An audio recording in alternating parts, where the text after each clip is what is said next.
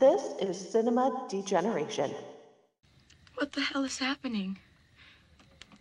You're out by the edge of the Deadlands. Crawlers got you. Crawlers. Cannibals. It's the ugly fucks that live underground in the landfills. That's because you've forgotten. You've all forgotten, haven't you? You poisoned the world, you stripped a layer off the sky, and when the ice came, you just left. You left us here to die. You left us in your shit. Now, you don't even remember.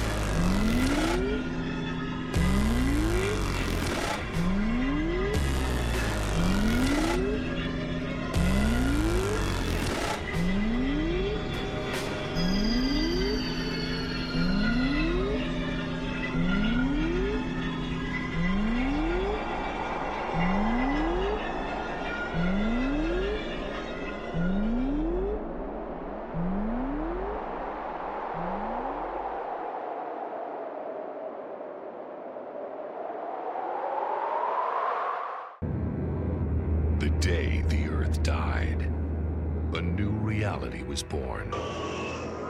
Everyone gets exactly what they want. Everything is fake. The human race split apart. The lucky ones went to Inworld. The rest were left behind.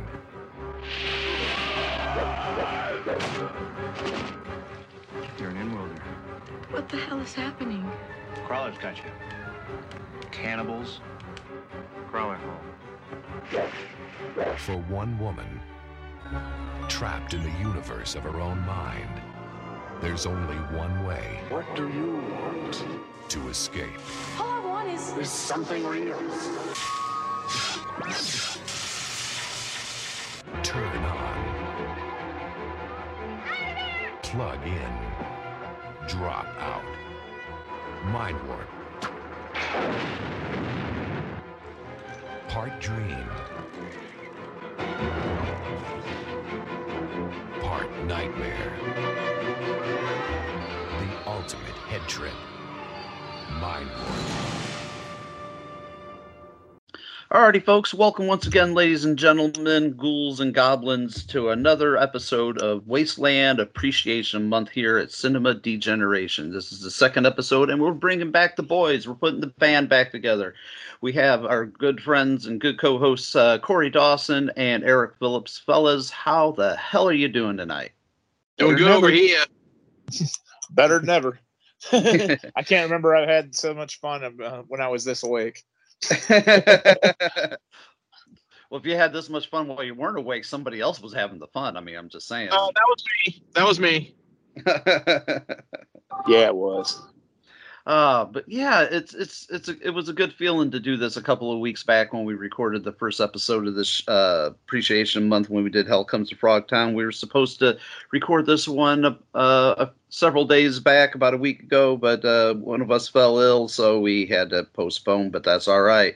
Once again, getting the band back together. It's 108 miles to Chicago. We've got a half tank of gas, half a pack of cigarettes. It's dark out, and one of us is probably wearing sunglasses. Hopefully not Korey, since he's on the road. We'll hope he's not wearing sunglasses. But then again, it didn't seem to bother old Elwood, so why should it bother you? You are not going to get me to sing the song. I will not sing the song. Well, we'll see about that. We'll see if I can rope you into that. But once again, we are here to celebrate Wasteland Appreciation Month for post-apocalyptic mayhem movies that specifically take place in and around the Wasteland. And since I was a little discombobulated when we recorded last time, it had been a while since I had recorded, so I abandon all notes and, abandon all hope ye who enter here.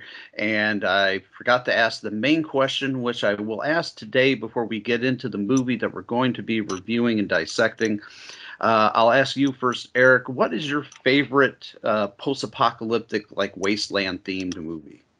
We covered that last week with Hell Comes to Frogtown. I mean, it's right up my alley of 80s cheese, and it's like there's two kinds of cheese when it comes to movies. There's that good quality nacho cheese, and there's that oily runoff stuff, the cheap restaurant cheese that nobody wants.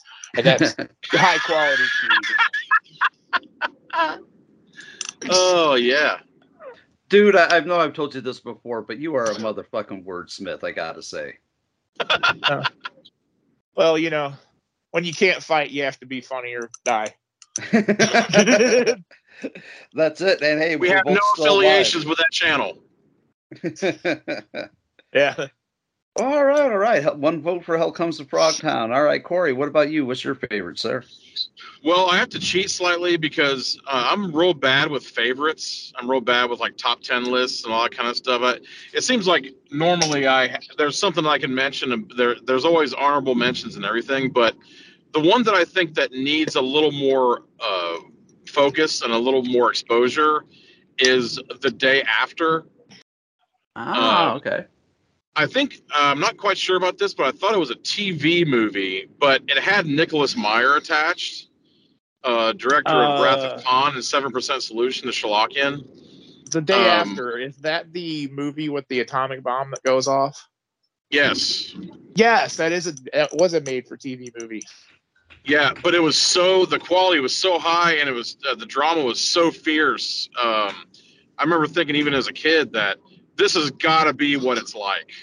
Actually, from what I remember, I was old enough when that was actually aired on TV, and there were quite a few of the adults in my parents' circles that were kind of running around going, that might be kind of real at the moment. We were on the phones calling each other. They're like, no, it's a movie. It's a movie. It's a movie.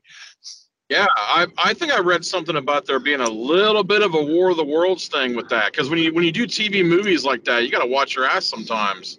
It was kind of an impressionable age during that time. I think that was like the height of the Cold War, or at least the Cold War had just started to warm up a little bit.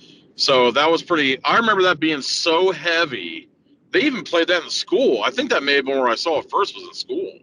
But I remember thinking, when I found out later that Nicholas Meyer had done it, I was like, well, it makes perfect sense, because that guy, he did Time After Time as well, which is like one of my favorite time travel films.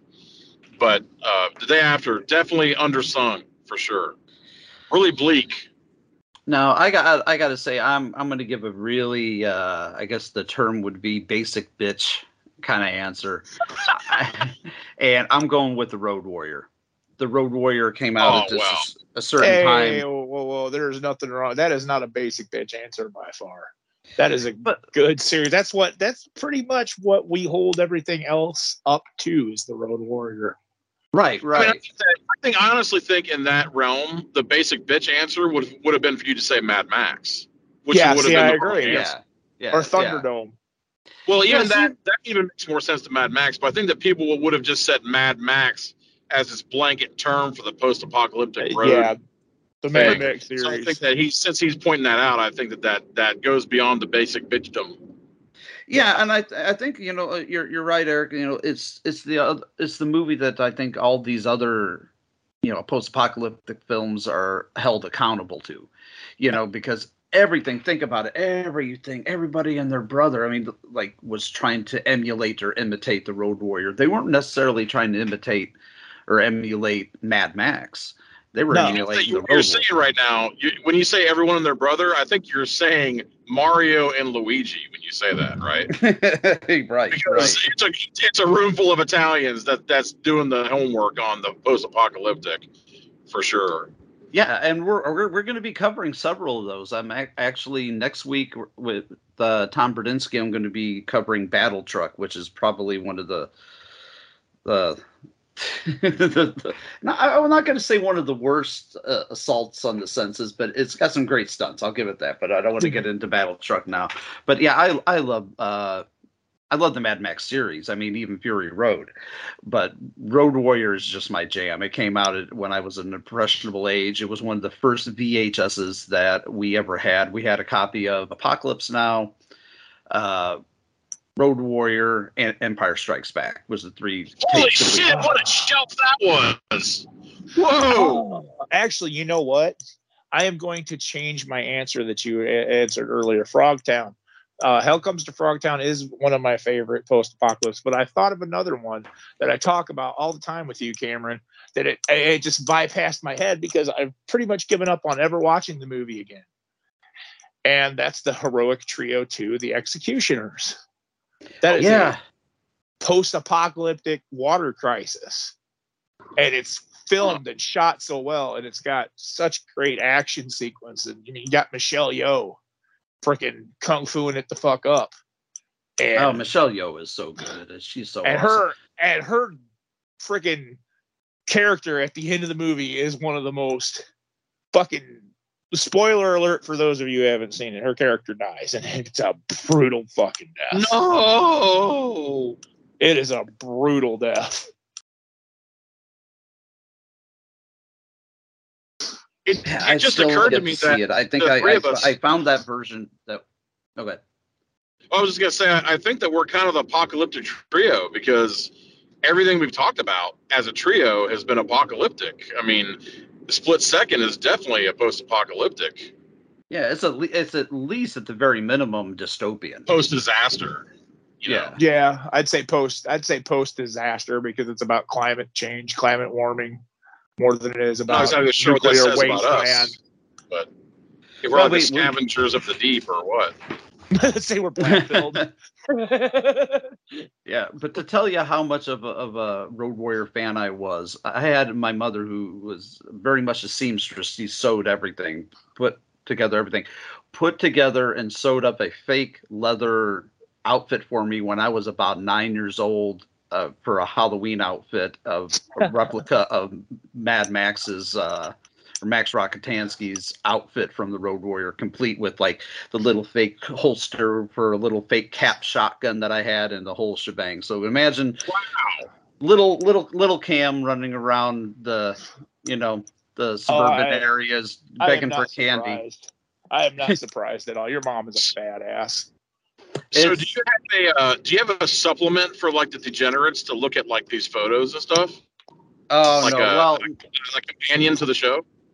No, I wish I did. My long story short, our house burned down when I was very young, and I lost most of the pictures and most of the keepsakes of everything that I had. I had one small photo album that we got out that was water damaged and had a few photos that were not fucked up. But nah, there's no photos of any of that. It all got lost in the house fire. But unfortunately, though, much like at the end of Mad Max, says the Road Warrior, that was the last we ever saw him. He lives now only in my memories. Well, let's not go too far. I'm sure that there are photos that exist right now in your bedroom of you in a leather outfit. Well, there's one hanging above my mantle. Now you're talking. But that involves a ball. I don't know exactly what you mean by mantle right now, but But yeah, you took the words out of my mouth, Eric. I was going to say, but that's me in a ball gag. Oh God, we're going off the rails here already. Hey, maybe we should. We're 10 minutes into the show already. Maybe we should tell the people at home what we're going to be talking about today.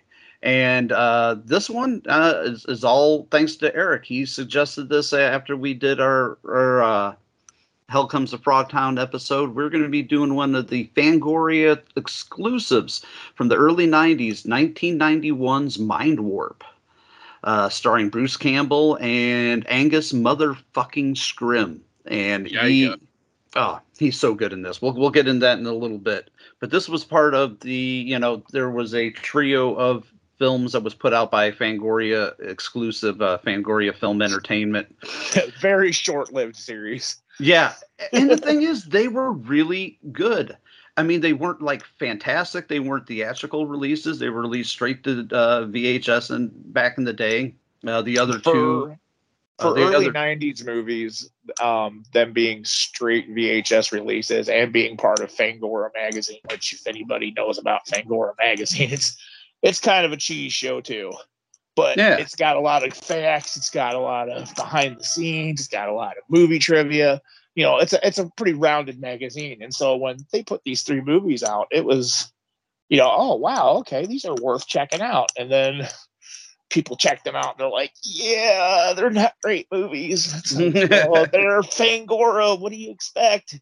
That's like, you know, going to fucking Trauma and expecting a freaking Emmy nominee. Well, it's like, you know, as much as I love Trauma, as much as I love Full Moon, you know, they're never going to be Oscar winners. And so, neither was Fangoria. You know, they weren't going to be it.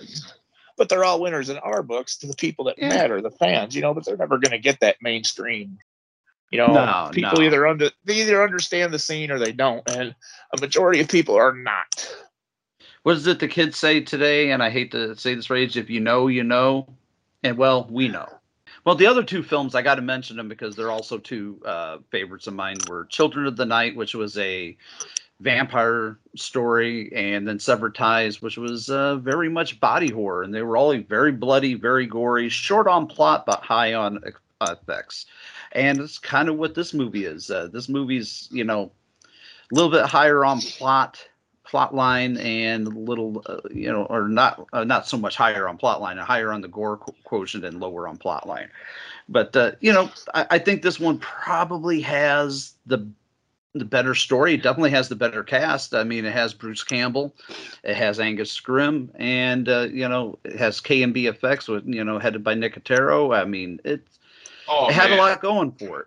When you have KNB coming in, that's going to be 50% of the worth of anything that's going straight to video. I mean, I would be willing to guess that KNB probably didn't do a whole lot of stuff that was going straight to video. I would think that it would at least would have some kind of play on some of the home box office type stuff, at least with that type of thing. So when you have them on board, I think that you got a much better chance than anything else in the field. Yeah, I agree. But yeah, with KNB, you know, you had Howard Berger, Greg Nicotero, and Robert Kurtzman. They were the K and the N and the B of KNB, and they were the best at their time, and they're still rocking it. But let's go ahead and get off into the movie. We'll start with, as usual, as we usually do, with the IMDb synopsis. Let me do my movie voice here, which is as follows. Mindwarp, 1991. In post-apocalyptic 2037, Judy rebels against the AI-ruled utopia, where people live in a happy VR simulation. She is exiled to a post-nuclear wasteland where she meets Drifter Stover. Mutated cannibals capture them for their leader, the Seer. And that's pretty accurate. That's a fairly well-written synopsis. So, you know, kudos to IMDb for not getting it wrong. Yeah, it's pretty straight to the point. Yeah, most of the time I feel like they're written by like a 5th grader with a bad attitude, but that one was was done pretty well. But Judy, our main character, she is played by Marta Martin. She was credited as Marta Alicia. She was an actress for quite a few years. I think her last movie came out 2001, 2002. She was in Star Trek, TV shows like Stark, CSI, CSI Miami, City of Angels and whatnot, NYPD Blue. But she was also on Team Knight Rider, which was a really short-lived TV show. Well, we'll probably have to do an episode or 2 of that for a future episode just for shits and giggles. But let's go ahead and get off into it. And I'm going to ask y'all first about first impressions with this movie. And I'm going to go with Korey first, since this was a first-time watch for you, was it not? This was a first-time watch for me. I don't remember seeing the cover ever. I hadn't heard a damn thing about this movie. So when you had suggested it, I leapt straight into it, and we were kind of joking about this, but it was on Tubi. For some reason, they must have had it in the pipe to take off Tubi almost as soon as we watched it, because I watched it and Cameron watched it, and then it was donezo, gone off of that service. So I was like, damn, I'm glad I watched it when I did. The first impressions that I have most definitely were these. The opening credits, for me, I'm real big. I think that the font of your credits is a real big like precursor to how the quality of the film. And it reminded me, especially with the little couches, they would get in these plug-in couches to get into. Oh, actually, I'm sorry, I'm forgetting a piece.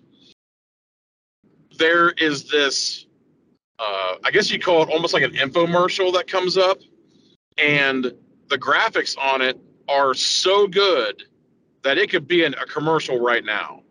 And it's about Infinisynth, which is like infinity and synthesis like squished together. So it's Infinisynth. And it's this VR utopia world that you plug into, you know, i.e. the Matrix, all that kind of shit.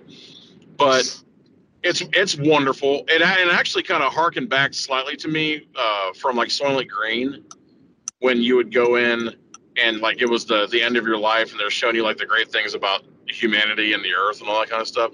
So it showed you all this utopian looking stuff. But when it actually gets into the chamber where Judy and her mother are jacking in, the first thing that I remember was the font and the couches that they were sitting in. It was so Cronenbergian to me. It was straight out of a Cronenberg film from at that moment. The only thing that was kind of taken away from that was the plugins were totally the computers of the time. It was basically like the male and female. Although I did notice something interesting though. It wasn't the male plugging into the human female. It was the machine female being plugged into by the male human, which I thought was interesting. Because in the Matrix, they're plugging into you. You're not plugging into this. Right. So I thought that was an interesting element. And what else I was? I thought that the music, the score beats here were fantastically well done. I thought that the score was very well done, very very well done. Because sometimes you'll get some kind of half-ass, not to cast aspersions on the band family, but every once in a while their scores aren't quite up to snuff. But I thought this one was fantastic. I didn't quite pick up on who had done it or if they'd done anything before, but I thought it was a great intro, and I was in as soon as it came through. I was actually in until Judy spoke. I think Judy, I'm going to come right off the bat. Judy's the weak link in this movie. Like, I agree. Flat out. I agree. The weak link. But for our main character, she's limp noodle, so to speak. Oh, it's horrible. Very lackluster for a main character. It almost seemed like she was hiding some accent the whole time, and it was coming off real fucking weird. But as it was going along, I remember thinking, well, the title of Mindwarp, I normally don't say it is, but it isn't. I hate that. I hate it when people say it is, but it isn't. But Mindwarp is the right title, and it isn't the right title. It is the right title because by the time this movie has ended, you're like, whoa, what the fuck was all that? Well, would you rather have its UK release? Do you want to know what it was? Would you rather have the name under its UK release, which is Brain Slasher? Ooh, jeez. That's a little more provocative, I guess, but I don't think either one of those really encapsulates what this movie is all about. Because when you're going in, it really goes in a bunch of differing directions. But I'll leave it at that because there's going to be a lot more stuff to talk about. All right, Eric, what about you? What was your first impressions, and when was the first time you saw Mindwarp? The first time I saw Mindwarp was about a week before you said, hey, we're doing Post-Apocalyptic Appreciation Month. You got any suggestions? And I was like, oh, yeah. Hell Comes to Frogtown. I want that right away. And you're like, oh, do you want Korey to do that? And I was like, he wants to do that too. Like, whatever, more the merrier. Bring him on. Get him in here. But then after that, I was like, oh, and I was like looking around, and I was like, I had just watched Mindwarp, and it was like the only reason I even put that movie on was because I was looking through the credits, and I was like, Bruce Campbell. I was like, a Bruce Campbell movie? I haven't seen it. What the fuck? There we go. Sign that up. There we go. Put that on. And then I'm sitting there watching it, and I'm looking at the credits, and I see Angus Scrimm, and I'm like, how did I fucking miss this movie? Like, because it was a Fangoria straight to film. Okay, that explains it. So I get there to watch it, and my basic first impressions of this film were somebody ripped off Mad Max, and somebody had just watched Total Recall. Yeah. Oh man, I didn't even think about that. I didn't even think about the Total Recall aspect. Oh man, it is so Total Recall. It is so much Total Recall. It's almost ridiculous, and it's like the acting is there. Bruce Campbell always puts it in. Angus Scrimm always puts it in. Main character, not so much. But you know what? I can forgive that. And she does a passable job. Yes, she does. It's just a little lackluster. But the whole entire movie kind of comes off like a fever dream, and then it leans into all these sci-fi tropes. And what starts off as a good movie in the beginning kind of limps its way to the finish line.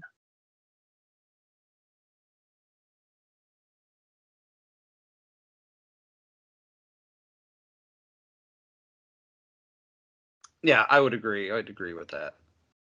I mean, it definitely had great premise. It had potential. It had cast. It had the visuals. Even with under $1 million. Real quick. Yeah. Can I break in real quick? Yeah. You may want to cut this out later, but talk about post-apocalyptic. There is an active holocaust of a car on fire in the road right now. Oh shit. Well, hopefully it's not yours. I thought that it was a bunch of holy Toledo. It's a car carrier. Holy shit, I can feel the heat through my car. I just passed it. Oh my God, you guys. It's fucking one of those semis that carries a shit ton of cars? Yes.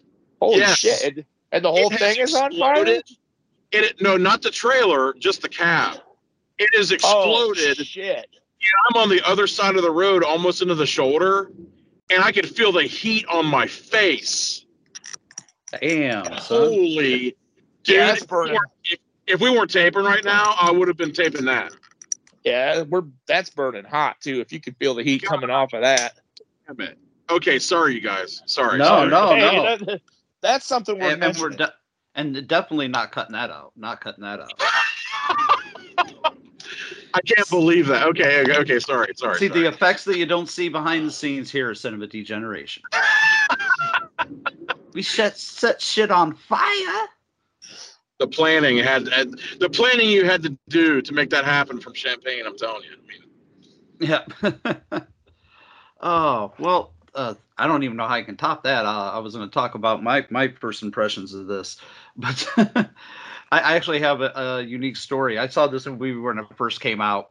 I rented it. I saw it on the video shelf, and I was just like, I hadn't heard about it. I hadn't even seen it advertised in Fangoria magazine, which I got every fucking month. But I was just like, Bruce Campbell, Angus Scrimm, I'm in 110%. I saw it, and it just came and went for me as a kid. You know, I saw it. I was about 15, and it to me it was just okay. I think I have a much greater appreciation for it now as an adult. But I met Bruce Campbell. One of the several times I met Bruce Campbell, and I met him with my mom. My mom took me to see him at a Fangoria show in Villa Park, Illinois. And I was gushing, you know, like, oh, dude, I love your movies. I love every single movie of yours that I've seen. And from behind me, I hear my mom say, yeah, we even like Mindwarp. And I was just like, oh, God, Ma. Ma has no chill. But, you know, I love her to death. But and he just kind of raised his eyebrow and just continued signing my Army of Darkness poster and just didn't say anything. And I'm like, oh, God. Yeah. Speaking of Bruce, I was thinking about that thing. I think that's a little unfair. Like, I think that for him not to, I think that he ought to be proud of this performance because to me, in my opinion, I think it was some of the best acting he's ever done. Well, it's the most non-Bruce-like performance he's ever given. He's not playing. It's what he would have. Go ahead. I don't say he's not playing off of his usual archetype. He's not playing an Ash type character. He doesn't have the usual Bruce Campbell kind of smarmy charm. The loudmouth braggart. Yeah, he's not doing that. And I think is one of his most understated performances. Is one of my favorite, in retrospect, is one of my favorite Bruce Campbell performances. I think that it shows what he could have been to be what he wanted to be, which was like, a serious dramatic actor and even like an action actor. I think that he was showing what he was capable of in this movie. And I think that I think it's shown. It really shone in this movie for sure. Absolutely. If I were to meet him, I would bring this up and I would say, dude, this was the acting that people should have seen for sure. I 100% agree with both of you. I love that shit. I love the Bruce Campbell stuff. I love the iconoclastic stuff that he does. But when you see this, I think you really see what he would be capable of. Like, it almost seemed like this is going to seem like an insane stretch. But from watching this, I could think of him doing Of Mice and Men just from watching this. Because he's so... he's no nonsense, but like you say, he's not doing the braggart. He's no nonsense, very simple. He doesn't telegraph his toughness, which is really rare for him. Usually he's kind of like, almost like as an insecurity where he's like, trying to get that bluster out there. It was very understated, is the perfect word for it. Very, very understated. And to be honest, the whole time, this is going to be really fucking weird. I was wondering if his first name was Russell, like the candies. I couldn't help but think that his first name was actually Russell, but that kind of took away from it. But I think that for him not to have been proud of this performance is a disservice, really. I almost think that he may, I wonder sometimes if maybe he knew he was in the presence of Scrimm and he was like, I may have to kick this up a little. Yeah, maybe. And speaking of, Angus Scrimm really gives a really great performance that's like, I wouldn't say outside of his wheelhouse, because, let's face it, he is so chilling as the tall man in every character he plays. But, This is a totally different kind of level. We'll get into it, but, it leans into pedophilia and bestiality and cannibalism. When you realize what it's based in and where it's coming from, makes it even fucking weirder. Right. So, like you said, we'll get to it later, but it's weird on its own. But then when you realize what the basis is, then you're kind of you're thinking it's even weirder than it would have been.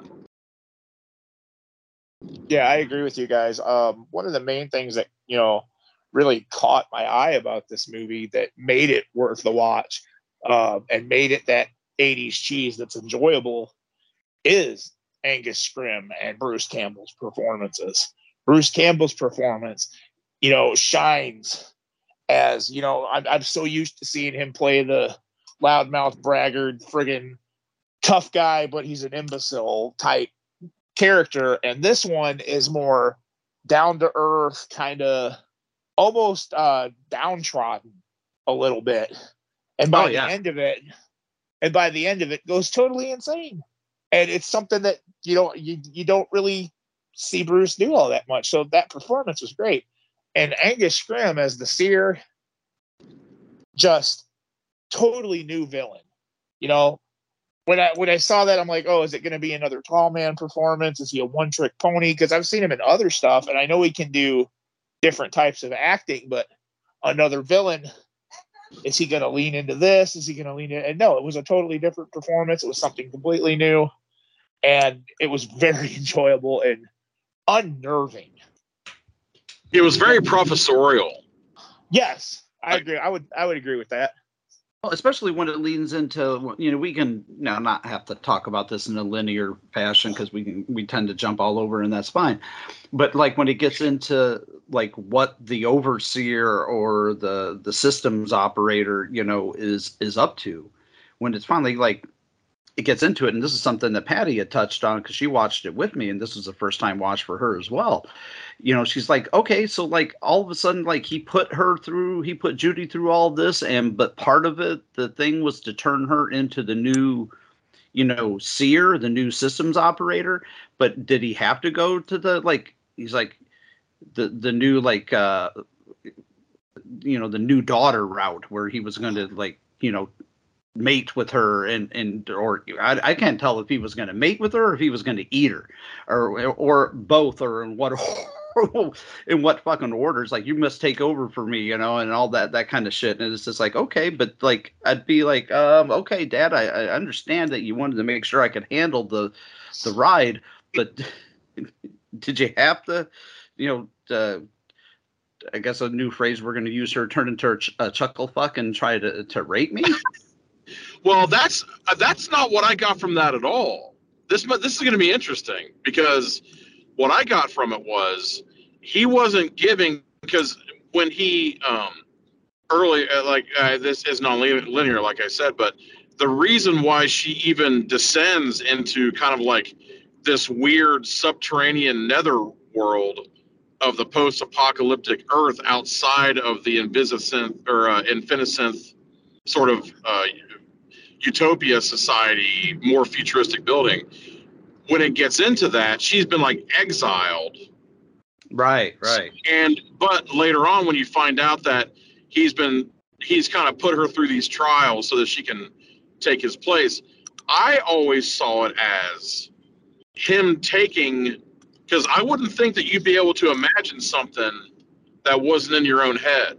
So I saw it when I watched it as he was taking elements from inside of her head to build this world, this exile. So to me, I thought it was a Electra complex, where she had an Electra complex for her dad, because he had been, because it was just slightly touched upon with her mother when they're still in the chamber, because I think she's the worst type of damsel in distress in this movie, where she bitches about change and how she can't stand the status quo and she wants to break free. Got to break free. And then when she finally breaks free, then she's like, oh, but there's no warm towels. So it's kind of she's this fucking, it's almost like this weird fucking, where she's like, I want to get to the nitty gritty of life. And then when she gets there, she ends up being this fucking rich bitch fucking almost like trust fund baby, where she doesn't want to be there anymore now because it hurts and because she's hungry and because everything's dirty. So when she ends up in this thing, somehow it's this weird sadomasochistic stuff from her own mind. That's the way that I got it. Well, and I think I have to agree with that. You kind of opened my eyes to that a little bit. But when you think about it, the way this movie opens after she gets out of her little, the little Infinisynth couch, all they have is the Infinisynth and that green sludge to eat. That green baby food, man. It looked like baby poop.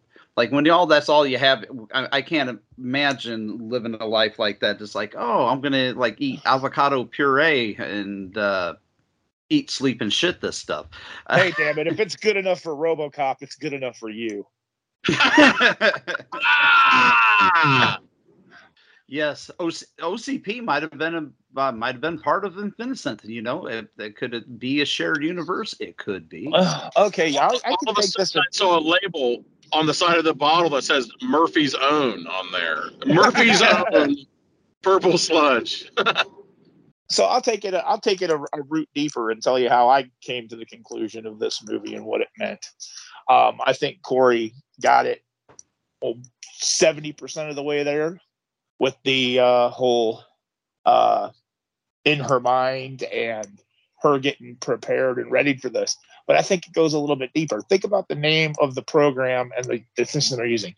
Infinisynth. That means this thing is meant to go on infinitely and to synthesize human life, which means you're going to have the good and you're going to have a lot of the dark. And let's face it, people's minds go to dark places. And you're supposed to be the controller of all of this, which means you're going to have every person's dark thought, dark fantasy, nightmare, pleasure, everything, every kind of human emotion mixed up into this thing. Yeah, all the good and the bad. All the good and the bad. So this computer has to run through this program, realize what you're trying to do, what it's trying to do. And so at the end, what you get is this mix mash of, okay, she fantasizes about wanting to leave. She gets plugged into the program. Because she wants to leave, she ends up freaking causing something to get her kicked out, gets kicked out, goes into the wasteland. So you have all these stories that she's heard about the wasteland. Oh, there's nothing out there. There's mutants. There's this. There's that. So all these things that she's pictured in her mind that have happened. And what do mutants mean? What do monsters do? What do inhuman people do? What is the worst that can happen? The fact that she's constantly trying to figure out what happened to her father. Why did her father leave? Blah, blah, blah, blah, blah, blah, blah, blah, blah. It all fucking mismatches into this friggin' giant simulation. And at the end of it, she's pulled out. And that's why she's mind warped. It makes me wonder if maybe Stover actually, maybe she would have seen a picture of Angus Scrimm when he was a young man. And that's what Stover looks like. Oh, because you have to think: has she ever seen a man? That's the question. Besides her father, had she ever seen a man? So maybe Stover is actually her avatar of him as a younger man, and she's got that Electra complex the whole time. So that would be the guy that she would go for. And the whole thing with the black cylinder, I thought that was a good little hook. Where at the end of everything, okay, so we don't forget, even though we're going non-linear, so we don't forget kind of like the order of stuff. So when after the Invitasynth, or I keep saying Invitasynth, Infinisynth infomercial, her and her mom are in their chamber, and her mom is addicted. Oh, yes, totally. She thinks that why would you ever want to experience anything but the pure paradise of anything that you want? So she's got this really interesting, it was almost like a boy and his dog type thing, where she's not in ancient Egypt. She's like playing Cleopatra in this opera.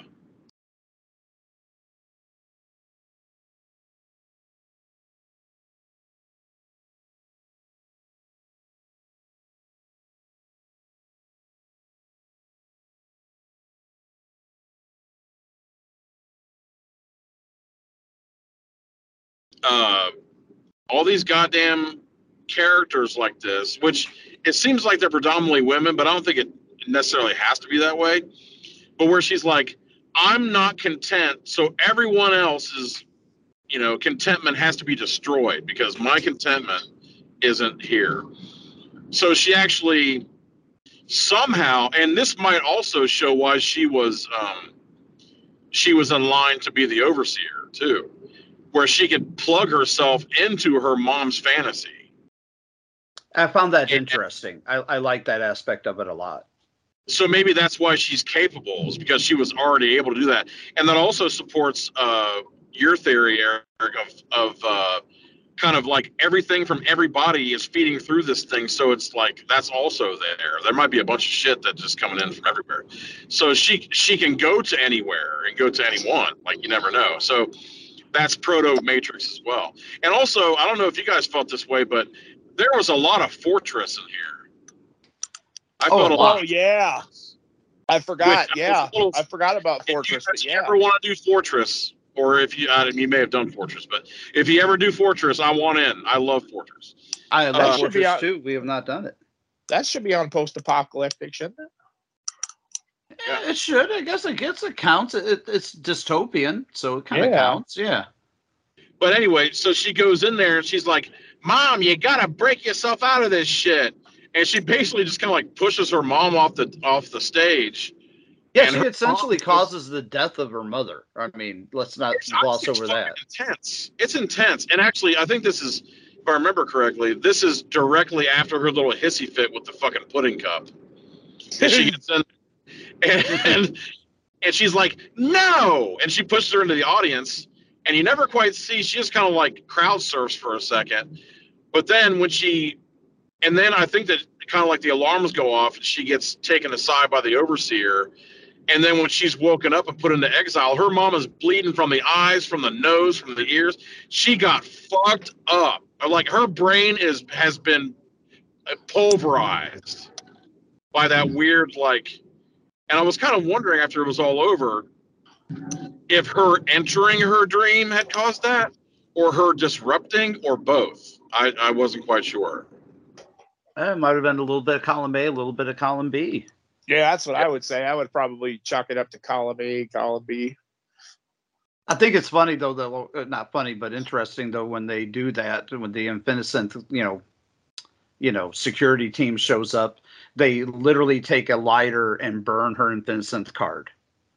Yeah. It's just like, okay, we're not letting you back, and it's like, well, she might become the new system up. No more pudding cups for you. Was it hers or her dad's? No, that was hers. That was hers. Okay. I took a note of it, and that's something else I took a note of during that scene when she wakes herself up and she's waiting for her mom to wake up. The futuristic world of 2037, listening to a CD player Walkman. Dude, me too. I was like, wait, what? Well, here's the big question: does the anti-skip work? God, I would hope so. Oh, Jesus. Probably not. By 2037, I think they would have that fucking in the can. Did you guys entertain the possibility that they're not even on the planet anymore? It's possible. That it might be like a satellite instead? Because there are so many things that are opened up by the ending that you're like, I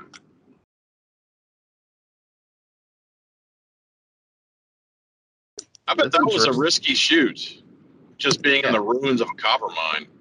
Yeah, and it says the budget. I don't know how this movie had this much of a budget, but the budget of this movie was $1 million.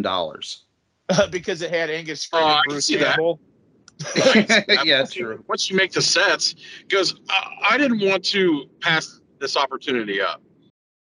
I thought, and maybe I could be wrong, it could have been done a million other times, but I thought that it was very unique that sort of like the wasteland and the underworld that she's sent to for this exile where Stover lives and did they ever give a name to the followers of the Seer? I don't think so. I think they just at one time kept calling them lost people and called. Okay, so like the lost or like the marauders or something. So right. I remember thinking that it was so damn clever and fortuitous to say that where they were was buried landfill. So they're down there digging in the landfill and finding all this useful shit over time in the landfill. I thought that was a brilliant idea. Well, I like the part when they get like he MacGyvers. Are you talking about the part where he MacGyvers it?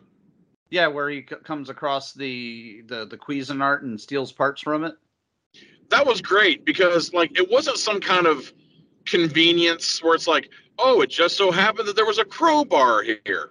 A Cuisinart is absolutely something that could find itself in a fucking landfill. So when you go in there and you kind of prise it apart, there's that spinning blade in there.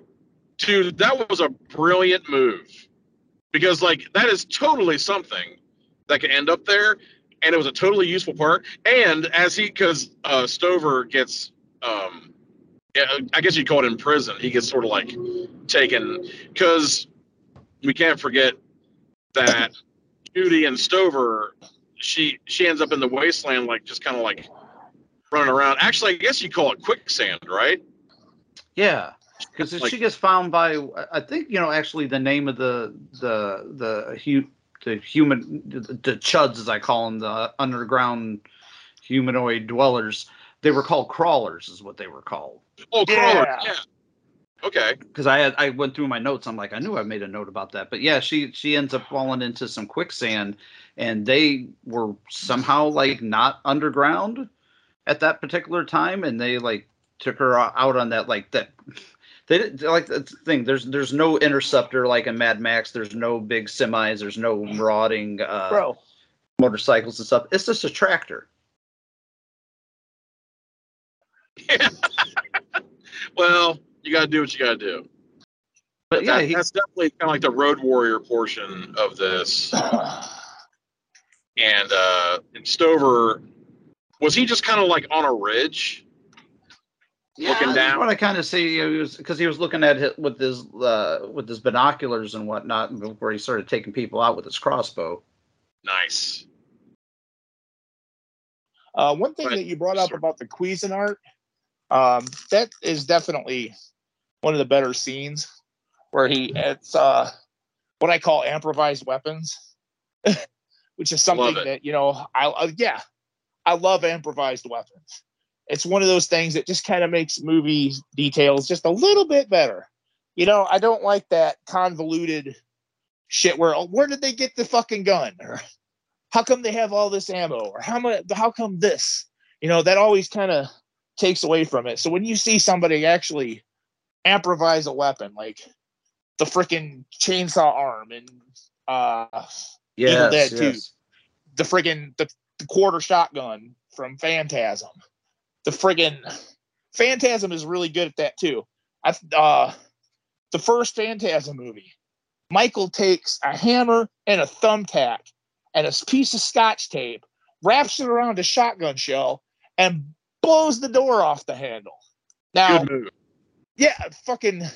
The scary part is that back in the day, you could actually do that.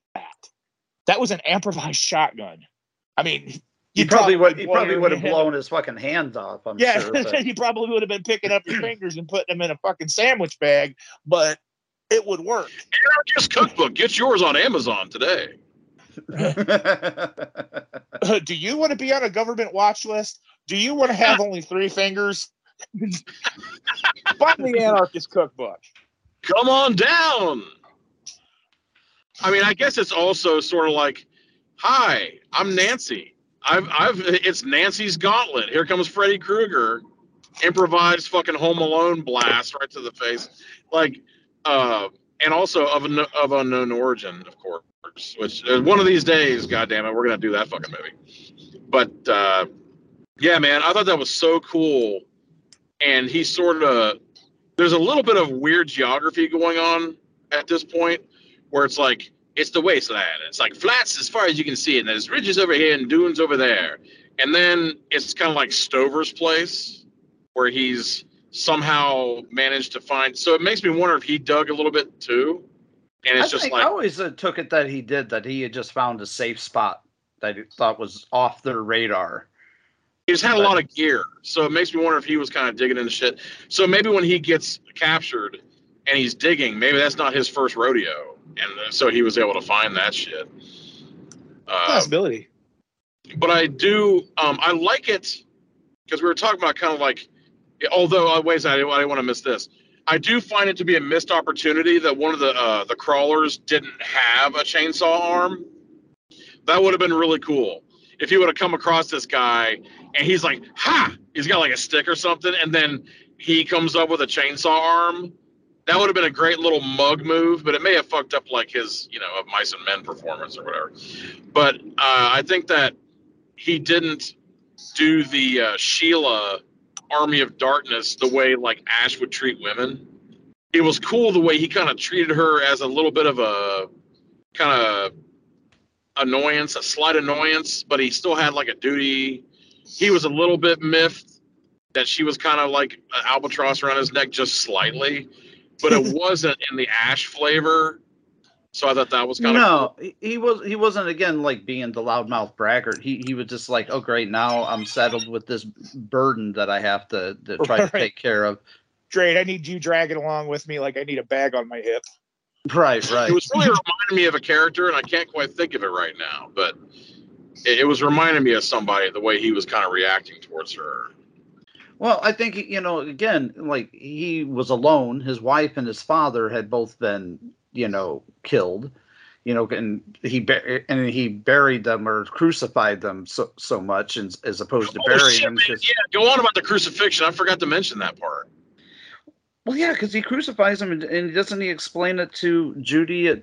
Stover does at one point that if he buries them, that the crawlers would find them and eat them, and he just couldn't bear to like have his family be done that way, because when he finds out that she's, I guess what they refer to them as dreamers, the infinite people that live in the utopia, he's shocked. Not only shocked, but he's like offended. He almost doesn't want anything to do with her for a moment. And he's like, why would you? Because he says to her at one point, he's like, why would you trade with that for this?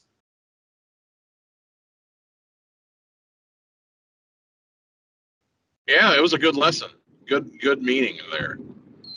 But very solid. I thought it was solid as fuck. I thought that them together. So I cast a little bit of aspersion on her, saying she was the weakest link. I actually think that after she met up with him, and the moments with him are actually the best acting she does. So maybe it has to do with like who she's going off of, or maybe if they filmed this in chronological order, which I doubt they did. But if they did, maybe they were just kind of like getting on with each other's like chemistry a little bit. Because I found that once she kind of moves into her role, which I would say her role is kind of like this compatriot. She's not like his pet. She's not like his girlfriend. It's almost as if she's figured out it's needed for her to do in this little dichotomy between them. And she kind of moves into it. And all of a sudden now they're like a unit. I thought that worked out real well. Of course, it took a long, stiff boning, but I mean. Oh, something else that I don't know if I can't. I can't 100% be sure on this, but something that you brought up was the crucifixion on the telephone poles. Yeah. I'm not 100% sure on this, but if you've ever played the Fallout games. Fallout New Vegas, some of those. I played Fallout, I believe Fallout 76. I played a couple of them, yeah. I think Fallout New Vegas is the one. And if you know anything about the Fallout series, it's a post-apocalyptic game, and they always have post-apocalyptic references. And one of the main things that you come across in Fallout New Vegas is this general who lives out in the wastes and who's pretty much putting up people, crucifying them on the telephone poles. So I'm glad you brought this up. I'm glad you brought this up because I think there are a lot of things that this movie inspired, and a lot of things that are inspired by this movie. Oh, I 100% agree with you. I mean, you can look because at this the first time I saw the Seer, I was like, "That's Alpha," like, bang, right there from The Walking Dead. Like it's almost the exact replica, and I don't even watch The Walking Dead. Well, no, so I was like, boom, The Matrix. Yep, The Matrix. Yep.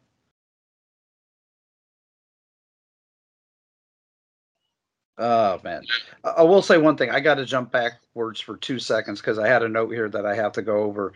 I'm going to say the amount of quicksand that entertainment, that cartoons, movies, and TV shows has prepared me for versus what I've actually encountered are not comparable. No, it's very underwhelming. I thought quicksand was gonna be a really big problem when I was little, and I was like, I'd be looking at places like, is that quicksand? I don't know. Get a stick, poke it. Is it moving? Does it feel wet? Okay, I think we can walk over there. I think it's safe. Doing that shit for fucking all my childhood, and come to find out, man, it's like, no, if you see quicksand, you'll know it. It's very watery. It just looks sandy. Doesn't she complain about... Sorry, go ahead. I was just going to say, it's a confusing wasteland because you go from the desert to quicksand to, the ice shelf is there. So it's like nuclear fallout, nuclear, winter. So it's like, it's very confusing wasteland. I totally forgot about the ice shelf. Because when he fights them, that's when he lands the one crawler into the water, and it's all just slushy. Right. That's right.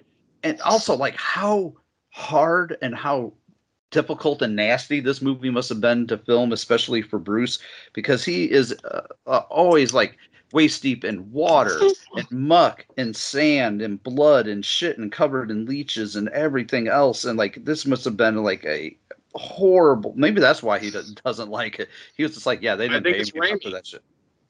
I think it's Raimi. Like, it's kind of like if you've been on a Herzog film, if you've been on a Fassbender film, if you've been on who was the guy who did like House of Jack Bill, like whenever you're on these guys' films, you kind of know what you're in for. And when you're in a Raimi film, especially if your name is Bruce Campbell, you're gonna get fucking tortured at every opportunity. Yeah. My favorite Bruce Campbell. Totally. Yeah, my favorite Bruce Campbell story involving Sam Raimi is that on the set of Army of Darkness, when they're throwing the rocks at him, when he's being led in the manacles, those are actually spray painted potatoes. Oh my God! So they can really hit him with it, and it looks real.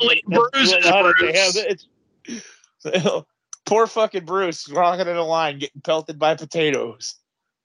Well, because it's cheaper to throw a potato at somebody than to have somebody do makeup bruises on them. Right. Also, that's lunch. That's craft services. I mean, right there. So you got that going.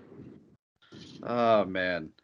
Was it any more than an ambush? Didn't they just sort of like bust through the window to get them? Well, yeah, because he's teaching her how to shoot the crossbow, and then he's like showing her stuff. It's right when they're trying to get busy, because this is about 30 minutes into the movie.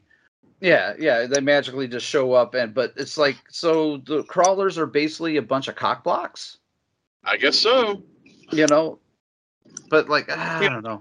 It depends on what where her cycle was at. Like, I don't know if they cycle in Utopia, but knowing the importance of blood later in the movie, maybe it was kind of like a bear. Like, they kind of smell it on the wind. So there's like, oh, this, maybe they never knew where Stover lived until she was there. And just like every other story, as soon as you have the introduction of the female, I mean, it's a tale as old as time. I'm not like, judging anyone, and I'm not saying that it's right or good, but as soon as the woman like comes into the setup, all of a sudden everything just gets destroyed.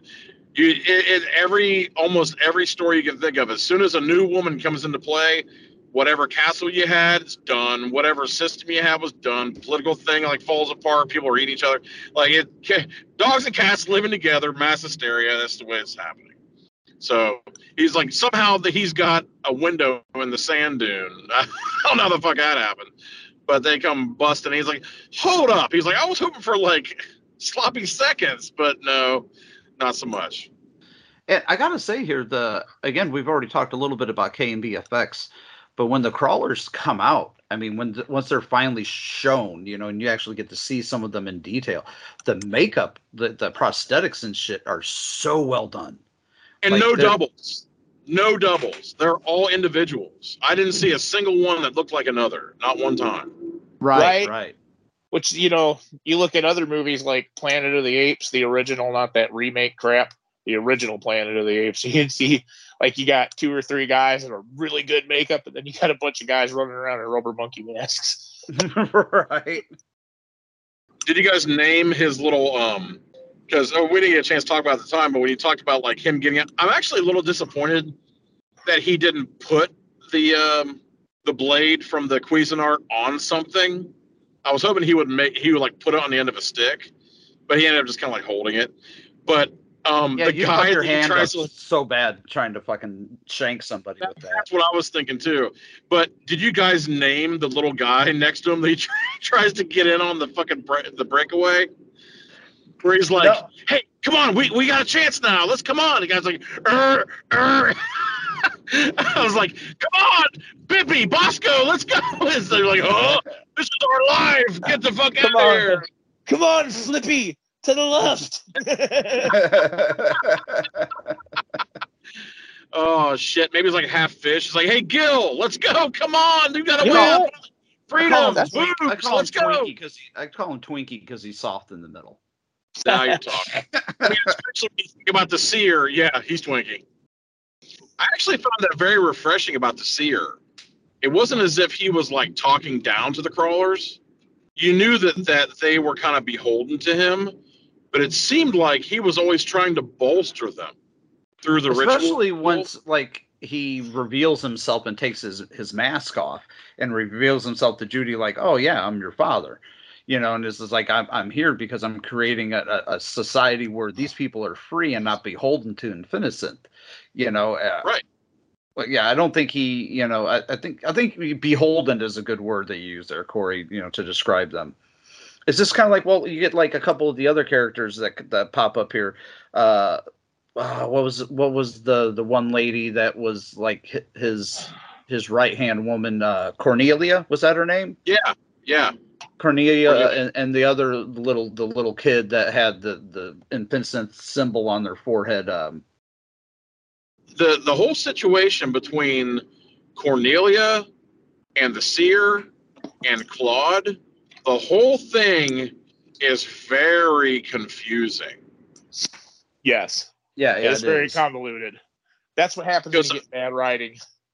Because I was like, is this like an Immortan Joe situation where the Seer, where Claude is Cornelia's daughter from the Seer, and then later on, Claude kind of becomes collateral damage, or actually, it's a little more than collateral damage. It's like a sacrifice. But yeah. I always wondered if the reason why he nixed Claude is because Judy was there, and Claude was supposed to grow up into what he needed Judy to be, but then Claude was like extra material that he didn't know he no longer needed, and he used to feed the tribe. Well, if you noticed in that scene too that she was getting kind of jealous and pushy over her being there, and so he's like kind of was like, but you're talking about Cornelia though, right? Yeah. And pretty much was like, the Seer's like, you know what? I'm not going to deal with this crap. Industrial juicer. Oh God, So he had that crazy. It was like the conveyor belt machine that was going into this like weird. Okay, so was that supposed to be a mining machine that they just like repurposed to be this weird grinding thing? Where I thought it was so crazy that he had even set up the water fountain. And the right? water fountain and the tub is filling with blood. I love that aspect. Yeah, that's one of the best scenes in the movie, man. The only thing it's missing is Ron Popeil in his ugly ass sweater telling us how it works and how much to pay for it.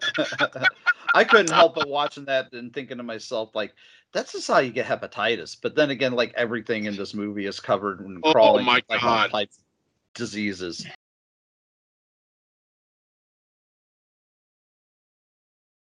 Speaking of parasites, though, what about the fucked up? Because, okay, so I'll be straight with you guys. We did kind of like a Jordan Peele marathon this weekend, and I hadn't seen Nope. And I remember thinking at the end of it all that Jordan Peele was throwing darts at the wall and just had like a bunch of ideas thrown around. This whole thing with like the parasitic leeches or eels, whatever you call them, like, 'cause they didn't quite act like leeches. They sort of would like burrow. It was a little bit more like Night of the Creeps. Yeah, they were like slugs of some sort. Right, like these slugs that'd be like running all over this like shit-stained water, and it would like. And at first time it happened to Twinkie, right? He like stuck in his arm. He's like, ah! And then the guy like came over. Did he cut his arm off? Yeah, because he was hand off because as he's walking away, because the guy that kind of looks like Immortan Joe's nephew shows up and like chops his arm off and walks away, just kind of chomping away at it like it's like finger food. No pun intended. So like blood and chops. It's not Twinkie because Twinkie was over there, so that's Bosco. So he comes over and cuts Bosco's arm off just because he's complaining about the slug being in it. But then it's not whatnot. I couldn't agree more. But when they have Stover over a barrel there, and they put him down into that little chamber, or I guess they just kind of like put that gate on top of him. He's stuck in there, and the slugs are like totally entering him, and they're talking about it's real Wrath of Khan action, where the female. Let me see if I get this right. The female burrows in to lay the eggs, but then the male goes up to the brain to kind of pacify the brain and put you in like a little bit of a seizure, like a delirium. So so that's time to grow. Man, I remember thinking, wow, that's out of fucking left field. But I think that almost it was like, okay, we can't have Bruce Campbell in here without a little bit of like a Ash Evil Dead 2 freak out. If we can get it. I mean, it's just Bruce's lot in life to be covered in mud and blood and shit. I mean, it's just his, Sam Raimi prepared him for all this. If they could have switched out Sylvester Stallone in First Blood Part 2 when he's like in that sludge pit, he comes out, it would have been Bruce Campbell as a stunt double. Because, I mean, like if Sam Raimi had anything to do with that, George Cosmatos just calls him up and said, hey, we need a guy to be in this fucking shit field. But speaking of shit fields, though, we can't forget that there is a perimeter of that area where you just kind of can't go into it. Oh yeah, the death because zone. Did they call it the dead zone? The death zones, I think, is what it was Death called. Zone? Okay. Yeah, Death death zone. Yeah. Where you just kind of like cross the borderline, and all of a sudden you're just like puking your guts away. Yeah, poor Stover, man. He gets it bad in here. He gets it so bad, and like he would have been all right if he just like hadn't tried to save Judy. If he left her alone, he probably would have made it. But then again, like, was he even real? There's a lot of questions. There's definitely a lot of questions because with that whole thing with the. Correct me on this one. Didn't the Seer only wear one Freddy glove of like the weird thorny looking fingers on one hand? I thought he just had it on his right hand. Okay, that's what I was thinking too. Do you think there's any sort of like purpose to that? I don't know. I thought it was like the way the little like needles or little spikes on his fingers were supposed to be some sort of weapon or something used to draw blood, but they never utilize it. It's just kind of there. They kind of make him look creepy for the sake of being creepy. Yeah. I think that it was I think that could have been a very iconic villain. Yeah, I like a one-shot deal. I think it could have gone on with that. I think if the writing would have been better, they could have utilized their sets and their props more. Just they needed the better writing. It needed to come together just a little bit more.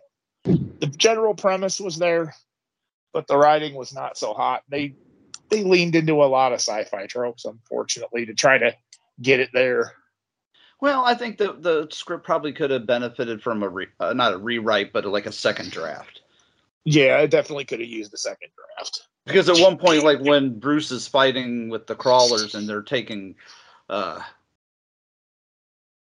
Claude and Judy to the Seer, after Cornelia tries to infect her with the like leechy, sluggy types things. She tries to make her into a crawler, sort of. Yeah, because she knows that the Seer has plans for Judy, and she's jealous, but like it almost you expect him to Bruce to say at one point, he's like, "Hey, I fought Deadites before, motherfuckers. You bitches ain't shit." Right. But he doesn't quite go that far, and I swear to God, like one gripe is that Angus doesn't come into this film soon enough. Yeah. Like, I mean, it's totally. I mean, he does not pop up into the film. And like you end up finding out that he's the system operator in the beginning, but you're not like a privy to that information until the end. But like the first time you really see him face first, or face front in this movie, it's almost an hour into the movie. And, you barely got half an hour left, and you're finally getting to see your fucking, bad guy, your main baddie.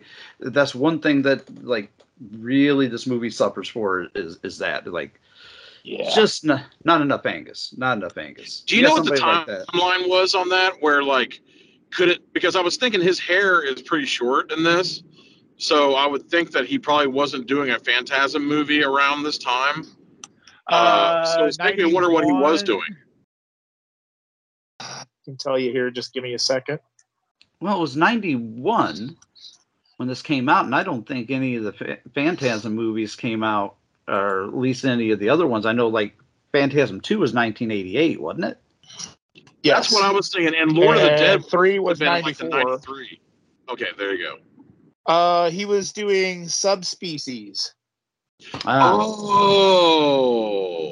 Cameron's face.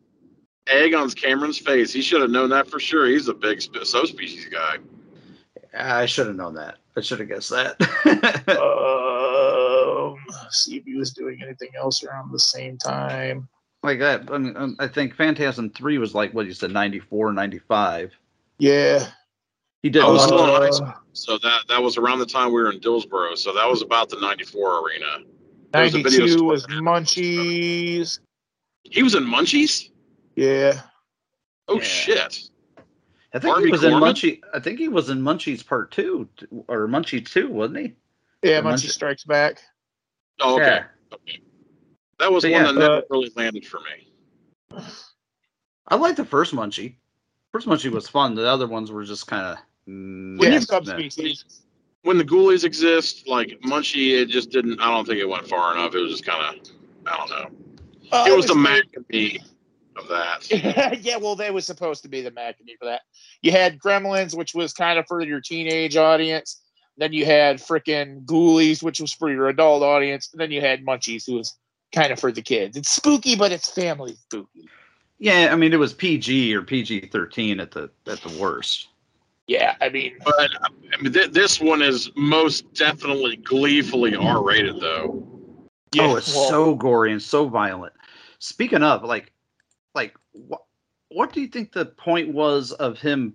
Because he did actually use the his claw-like Freddy hand fingers to poke out Claude's eyes.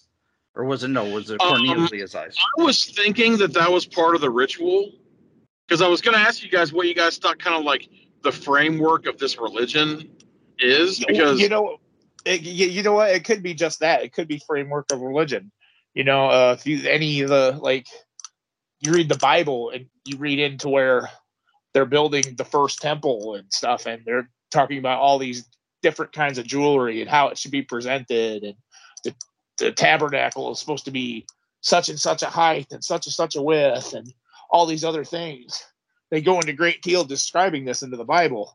And so, it's probably just an adornment that he made for his religion by whatever. It seemed like it was definitely part of it. Him. It didn't seem like it was random. I thought that it was definitely. That's another one of those points that they needed to kind of flesh out a little more. Take the scalpel to it and kind of fine detail. Flesh out? Oh, let's see what you did there. Oh, shit. Because everybody's just sort of like drinking blood, right? That's their sustenance, is the blood that he provides in the tub and the... Blood and hepatitis. Yeah, well, you ain't going to get any water in the wasteland, so that's the closest thing you got is human sacrifice. But poor Claude, man. That's what I got to say, man. Poor fucking Claude. But you know what? Something else about this that's kind of disturbing that they really don't go into great detail is that, well, they're cannibals. Do you know why they just grunt and fucking? I don't know. Because if you eat human brain, you actually end up getting a disease that makes you literally just kind of zombified. That's what happens. Yeah, it affects you on a molecular level. Yeah, it fucks you up. I do know that. Because they say the people that are like there was that family that lived in the Scottish Highlands that I can forget the name of that tribe. Yeah, the Bean family. Yeah. That the Hills Have Eyes was kind of based on. That's why they were so fucked up. They were generations of inbreeding too. Didn't hurt. Right. Or didn't help. There was that one famous reporter that went into the friggin'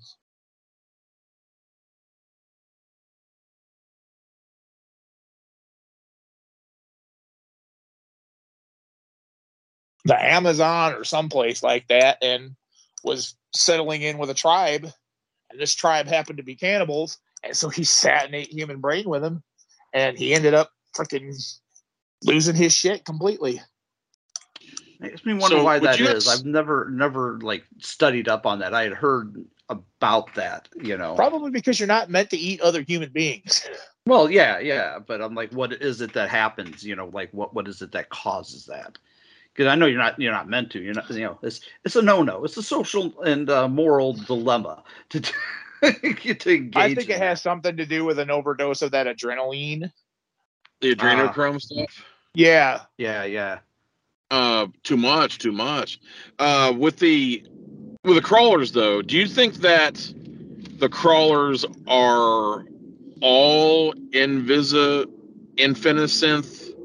rejects, or do you think that, because it seems like a lot of those guys, they don't seem like they're all middle-aged and whatnot. They all seem like they're pretty hale and hearty. So you would think that either they're somehow, because I would think, especially if she's trying to change her, if there's a method with which you can change a person into a crawler like she was trying to do with this infectious stuff or whatever, you would think that they would almost have to be a really decent contingent of people who were whole and sane that became, or were at least like one side of the progenitor of these people throughout everything, because everybody's not going to last forever, especially in these like waste-soaked fucking eel slug infested places. Like they're just drinking out of shit that's been drunk out of the last whatever.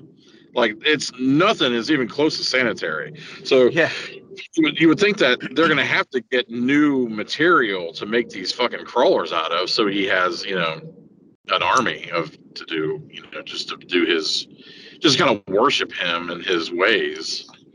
Maybe they're biological rejects of the Infinisynth system going haywire and causing some kind of cerebral cortex damage or something along those lines. Damn, I think you might have fucking nailed it there, Eric. It makes more sense than anything I was coming up with, I'm telling you. Okay, but by that rationale also, though, here's another question. So there's like a showdown, and it's so fucking crazy. Okay, so let me make sure I'm getting this timeline right. So Claude gets sacrificed. Yeah. And then Judy... Preceded by the best line of the movie when he says, "Oh dear, no one here has ever suffered before." Like, that's just the best fucking line. Right. In the movie. Oh, yeah. Oh yeah, no one here has ever suffered before. But yeah, after Claude gets and Cornelia watches on in horror. And then drinks the blood. And then drinks it. But a little bit under duress, though, right? She wasn't. She was kind of forced to. Yeah. So then, but at this moment, during this is happening, Stover is under the water and he's being impregnated by the fucking eggs, and he's in his little stupor. Not at this point, though, yet. It wasn't at this point, because when they kill Claude, he's infiltrated the crawlers, and he takes out a couple of the crawlers and tries to save Judy before the Seer takes Judy away. Then the Seer, or Angus, takes and puts Stover into that cage. About this point is when the Seer is kind of having the Emperor Anakin talk with Judy, where he's kind of like, we can be, this can proceed with father and daughter, keeping this society the way it was. But he wasn't trying to. I don't know what that was, but it's okay. That was my wife screaming in pain because the cat decided to crawl up on her shoulder. And oh my god! Boost.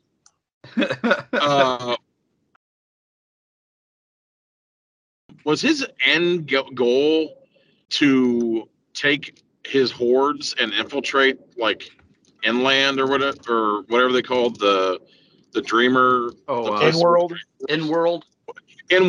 Was he trying to like stage a siege on Inworld? I think he may have been. Like I said, you kind of have to really pick and draw conclusions from this, because it's so convoluted with the writing that they don't really. I mean, they kind of lay it out there for you, but there's a lot of things that they skim over that are kind of important. It's not so much that it doesn't do things well, is it doesn't give you enough. Like, I just wanted more. I wanted to know more of the story. I wanted to know more of, the the motivations of the Seer, and things like that. That's where your rules of lore and lexicon come in. Yep. Yeah, because I think we were getting ready to talk about the fight between Stover and the Seer. Yes. Which is like, okay, that's a good jumping off point. Let's face it here. We got the fighter of all the evil dead, of all the Deadites. We got Ash versus the tall man in a sword fight. Whoever thought that up deserves at least some accolades for writing that shit. Because we got like the tall man versus Ash in a sword fight. Like it's the closest thing we're gonna get to Ash versus the tall man. Which we almost had at one point. There was when they were planning a Phantasm 1999. There was a time when they were going to be making that movie, and Bruce Campbell was going to be in it. Oh my god, that'd have been epic. But yeah, fucking. I mean, I don't know. I think the most weirdest part of this movie is the incestuous part of Angus. Seeing somebody as regal as Angus was playing that part, there's no rape scene, there's no actual incest scene, but he leads into it. And he leans into it hard. If Judy hadn't drop kicked him in the balls, I think he totally would have went for it. And she was totally playing it as if she was like on board to kind of like play him out and stall for time. But then when he started talking about that shit, that's all over. Well, I think she's like, oh. There are two characters. Go ahead. Sorry. There are two people in this world that, like, when it comes down to villainy in movies, that I have a high respect for. One is Angus Scrimm, because the man he doesn't play creepy and he doesn't play evil. He plays fucking unnerving. The tall man is unnerving and scary because he doesn't yell. He doesn't move very fast. He's very slow. He's very methodical. He's very one tone in his voice, except for when he's like really coming after you, and then it's the whole. Yeah, I mean that, or maybe like when he's being hurt. That's really right, about it. But that's about it. He's, for the most part, a very unnerving character. And the other one is Kiefer Sutherland.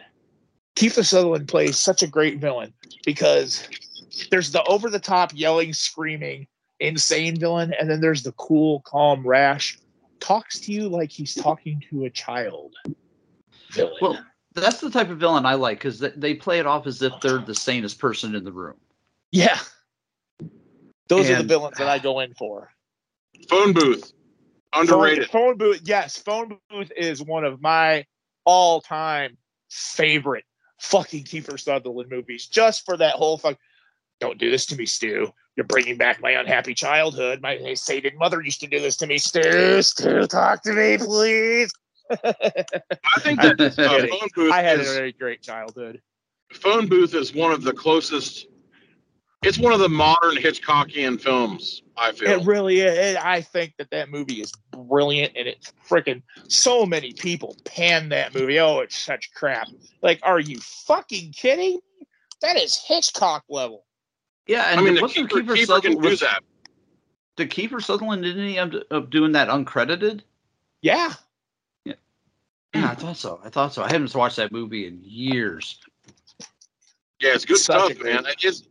Isn't oh shit, the Last King of Scotland in there? Colin Farrell. Colin Farrell? No. The guy, he played Idi Amin. He was in Color of Money. He's got kind of like a lazy eye on one side. He played in Star Wars. Forrest Whitaker. Forrest Whitaker, yeah. Wasn't he the cop in that? Hold on. Shit, I don't. Yes, he was. I haven't seen it in a long time, but I remember thinking it had like an insane impact on me, because when you can get a guy, and I think that Hugo Weaving is another one. Hugo Weaving is another actor I have a lot of respect for. You don't have to see their face. All you have to do is hear their voice, and their voice is more than enough. Oh yeah, V for Vendetta, and perfect example. Oh yeah, and if I think that you might see like a silhouette a couple times of Kiefer, but mostly he's in the shadows. And for that to be such a fantastic performance without having any facial recognition in that movie is just.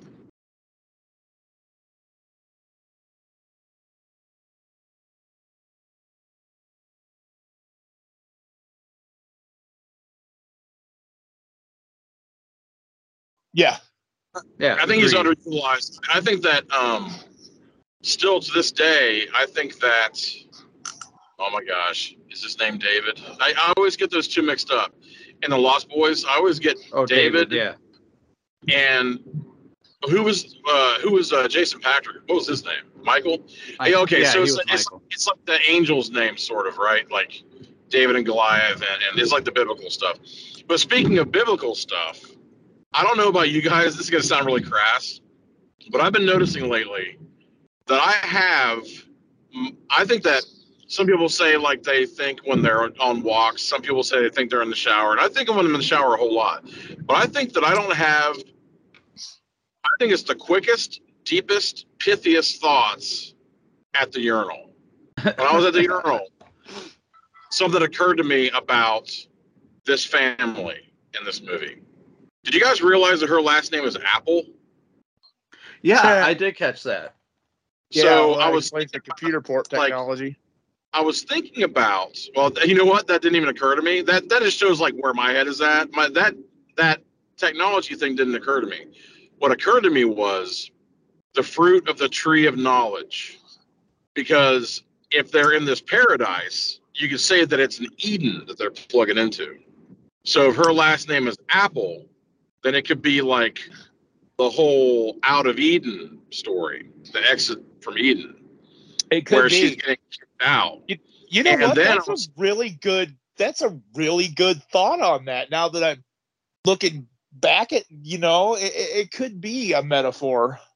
It didn't even occur to me until now, especially since if you think of his name is Theodore Apple, the Seer. His name is Theodore, and Theo. I mean, that's God. That prefix to that name right there is God. So like, there's a lot of shit going on, and there's Saint Jude. Jude was an apostle for Judy. Like I don't think it's an accident, and I hadn't even thought about it until now. You could be onto something there.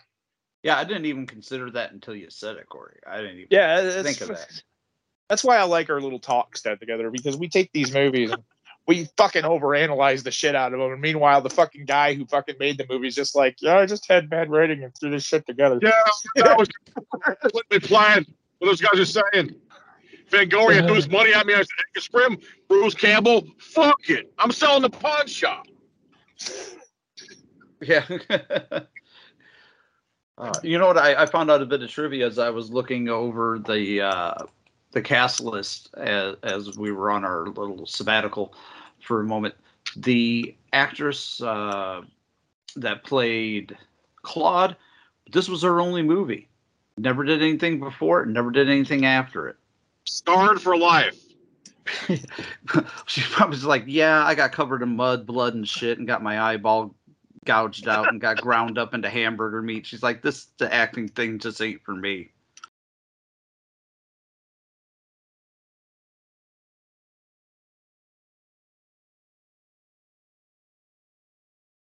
But if you think about it, guys, that was a major deal that Claude ended up getting it.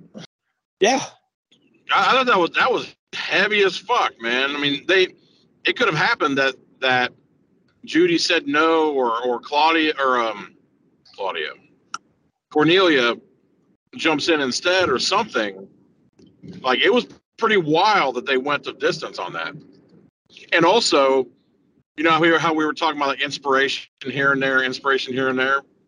I got a lot of Temple of Doom out of what did he have for like the spigot that he was feeding her blood out of? Wasn't it the water fountain spigot? I think it was. Or I thought that he had some kind of a vessel and he fed her out of that. Oh, it was like some sort of skull goblet. Yeah, he was drinking the wine that he makes from the skull of his enemies, literally. Yeah. Well, I got a lot of Temple of Doom out of that because that's also sort of, she's taking a sacrament. Like, this is a communion, and this is her child. So there's a little bit of Abraham there too. Yeah. Because like she didn't even fight back all that much. Like she kind of like went with it. Well, she definitely leaned into it. You know who leaned into something? Cornelia onto those spikes on that wall. She got it. Yeah, she did. She got the hook in the back of the back in her back, you know, kind of Pam style in you know, Texas Chainsaw Massacre, and then just gets sent careening back through that room until she gets impaled. Yeah. Like the difference is that in Texas Chainsaw Massacre, no blood. In this movie, lots of blood. Oh, lots of blood. Oh man, but poor fucking everybody in this movie that gets it bad. Like poor Stover, like he gets it bad. He starts going a little crazy because of all those slugs that are in him. But when he tries to save Judy, he just fucking tears shit out of every one of those crawlers, man. He fucking rebounds back. This is kind of where he goes into Ash mode just for a little bit.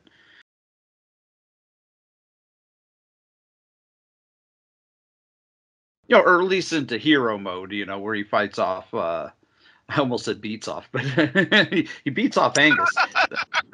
That'd have been a hell of a weird ending. You know where my mind's at, fellas. But yep.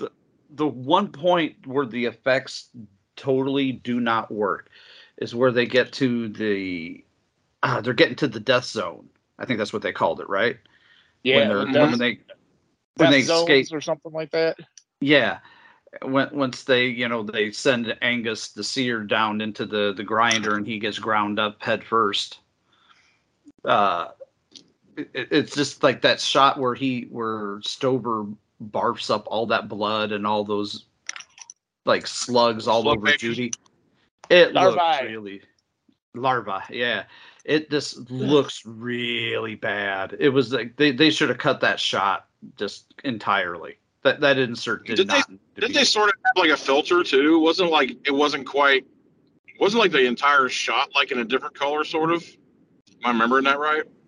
No, I can't remember if it was or not. I don't know, but you know what they could have done, man? I mean, it's proof that they could have made that look better. All they really needed was green food coloring, fucking tapioca pudding, and a hose with a pressure fucking pump put to it. They did it in The Exorcist. They could have shot it just like that too. Would have came out 100% better. Practical effects, man. But I know we talked a little bit about how this movie kind of starts to fall apart a little bit towards the end, this last half hour. But I love it when the crawlers all like partake of like drinking up the Seer's blood, and like they're just like, well, he's gone. Like, well, they don't have any brain activity. They're all fucking. They're based on routine, man. They're fucking cattle. They're herded in. They go down there. They do their job. They pick through the garbage and figure what they can use for scraps. And then they go and they drink and they poop and they get up and they do it all over again. Kind of like us, except they have no cognizance. Right. Well, we can't forget. We're almost forgetting something though. There is the moment where it's like the king is dead, long live the king, where Stover takes the fucking the head mask. Oh, yeah. And he puts it over Judy's head. I thought he put it on his own head. No, he puts it on Judy's. Yeah. He wants her to take over. See, that's where I kind of wonder if, like, what you were saying way towards the beginning of the show, was that, like, it was all Judy's projection, that Stover was like a projection of the younger version of her father. I kind of wonder if that was kind of laying the groundwork of that. I don't know. It's definitely it's where the convolution comes in. You know, it's hard to follow because they don't flesh enough out. They got a good model, but they didn't flesh out any detail. I feel like maybe there was just some stuff that they cut out for continuity or for timing, and yeah, it could have been. That might have. Somebody that didn't know how to edit a movie could have fucking chopped this shit all to hell, and Fangora's like, well, fuck, we got to put something. We'll never see that special edition Blu-ray. Yeah. No, we'll never see that. There will be no director's cut of this movie. We will not get a commentary featuring the cast. No. Bruce, can you give us a commentary on Mindwarp? Sure. Fuck you. That's all I have to say. Fuck off. Far, far away. Fuck off. I just love the twist at the end when he lifts his head up after you think he's dead, and he's like, "We can't leave. We belong here." It's like, nope, don't think so. Nope. Wait a second. Bruce did that? Yeah. I'm starting to wonder if I saw a different version than you guys. I don't remember that part at all. It was right before or right after he barfs the gross larva all over Judy, right before she runs right into the crucifix, the big cross with Bruce's hanging off of it, and she knocks herself out, and then she looks up and sees Bruce talking to her, and then she's back in Innocent Land. Or in world, or wherever you want to call it. Was that not in your version? I don't remember. He was hanging on the cross too? Yeah, for a couple of seconds. Yeah, I don't remember that. I remember him doing that with the slugs, and then I remember her waking up. Yeah, because she turns, she runs away, she runs into the cross, knocks herself half-ass out, almost all the way out, and then looks up, sees Bruce on the cross talking to her for a second, and then it cuts to Infinite Land. So when you say Infinite Land, you mean kind of like the system operator? Yeah. Where the lasers and shit? Yeah, where the lasers are shining all over the place, and he finally takes that dome off his head and reveals that that the system operator was the Seer, or the same person.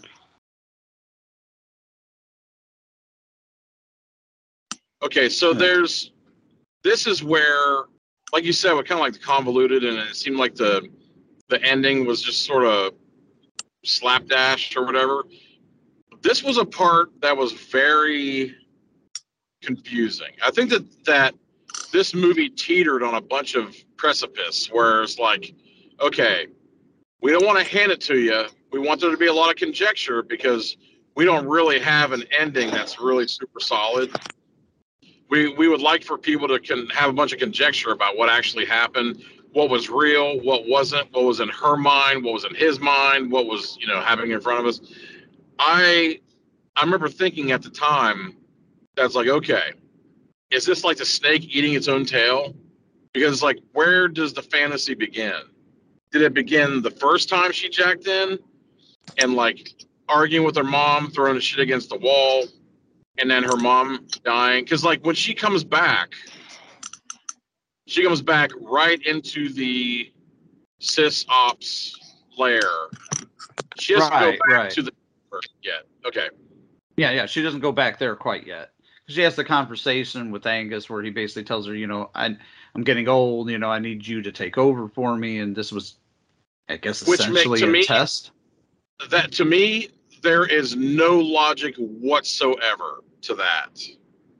I like the idea of her kind of taking over, but him saying, the reason why I put you through this test, which is to say the test of you going over here and having sex with this man who might be a younger version of me, and then me drinking blood in this this satanic sacrament with flesh on my face, and I'm leading these crawlers and they're drinking out of a bathtub, and then I have this surrogate wife and this surrogate daughter, and then you come along and I decide that you're of better stock, so I want to fuck you and have children with you.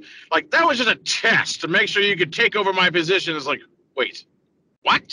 if he would have said something the test was to make sure that your mind was capable of withstanding all of the weird desires, fetishes, evil intentions, pleasures, and fantasies of the entire rest of the survivors of this apocalypse, every little piece that could have torn your mind apart, but since they didn't, then you deserve to take my place as I'm aging. If he would have said something like that, that would have made more sense, but maybe that's just him not going into great detail as to what he meant that the test was. But I think that would have been a much better way of describing it. That would have been Korey, you just fucking plucked another image into my mind here. All right, let me run this by you guys. All right. Now, at the beginning of the movie,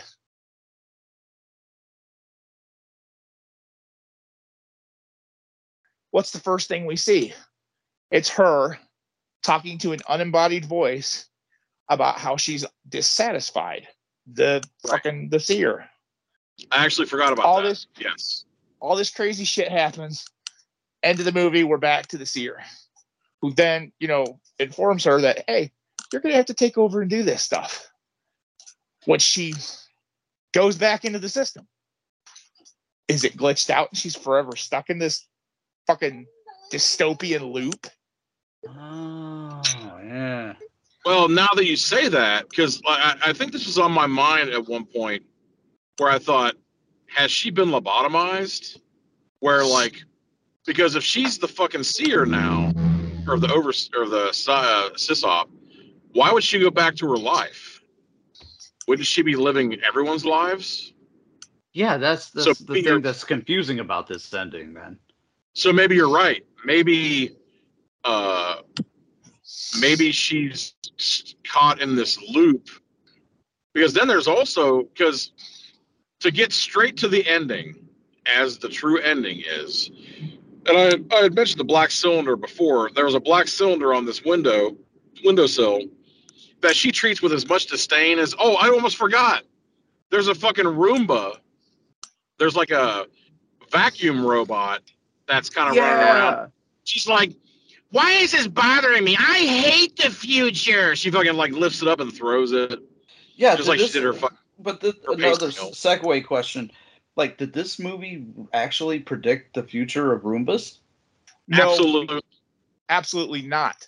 Let me tell you something about this. This is how fucking technology has held back from us for so long. They had self-cleaning freaking robotic vacuum cleaners in the early 60s. They were prototyping them back then. Oh, no shit. They were these big. Okay. They looked kind of like a bread box with a fucking with a flap that fell down, kind of like a dustpan. Somehow they were showed by Kirk Douglas instead of George Lucas. I don't know how the fuck that happened. But yeah, they most definitely had those in this. They were prototyping them in the 60s. Same thing with, the people today are like, oh, our military would go over there and stomp people because of the military technology that we have. And, have you ever seen an F-16? Have you ever seen an M16? You ever seen this? It's like, dude, you realize that they're not going to be fighting with this shit. That's shit that you see on TV. That's TV, that's propaganda, that's old fucking weaponry. Future weapons? Watch that fucking show. Because that's the shit that they're developing. You think that we're not going to get into a land war, that we're not using future weapons already? Get the fuck out of here. Now, I got a question. Did anybody else get kind of Lawnmower Man vibes by the ending of this movie? A little bit. Now, did this predate?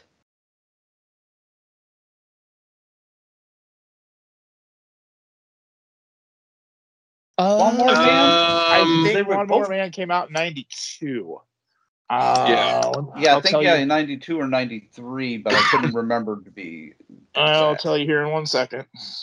One thing I didn't want to get away from is that she fucking kicks this cylinder around at the beginning, and then you see it again at the end, and they're really lingering on the epitaph, and it proves to be her dad's fucking cremation urn. That's what I got from it.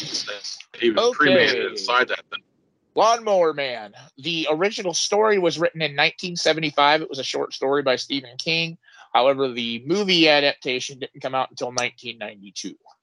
Ah, okay. So they could have referenced some things from the book and took it that way, or it could just be a coincidence. What is not a coincidence is Lawnmower Man 2.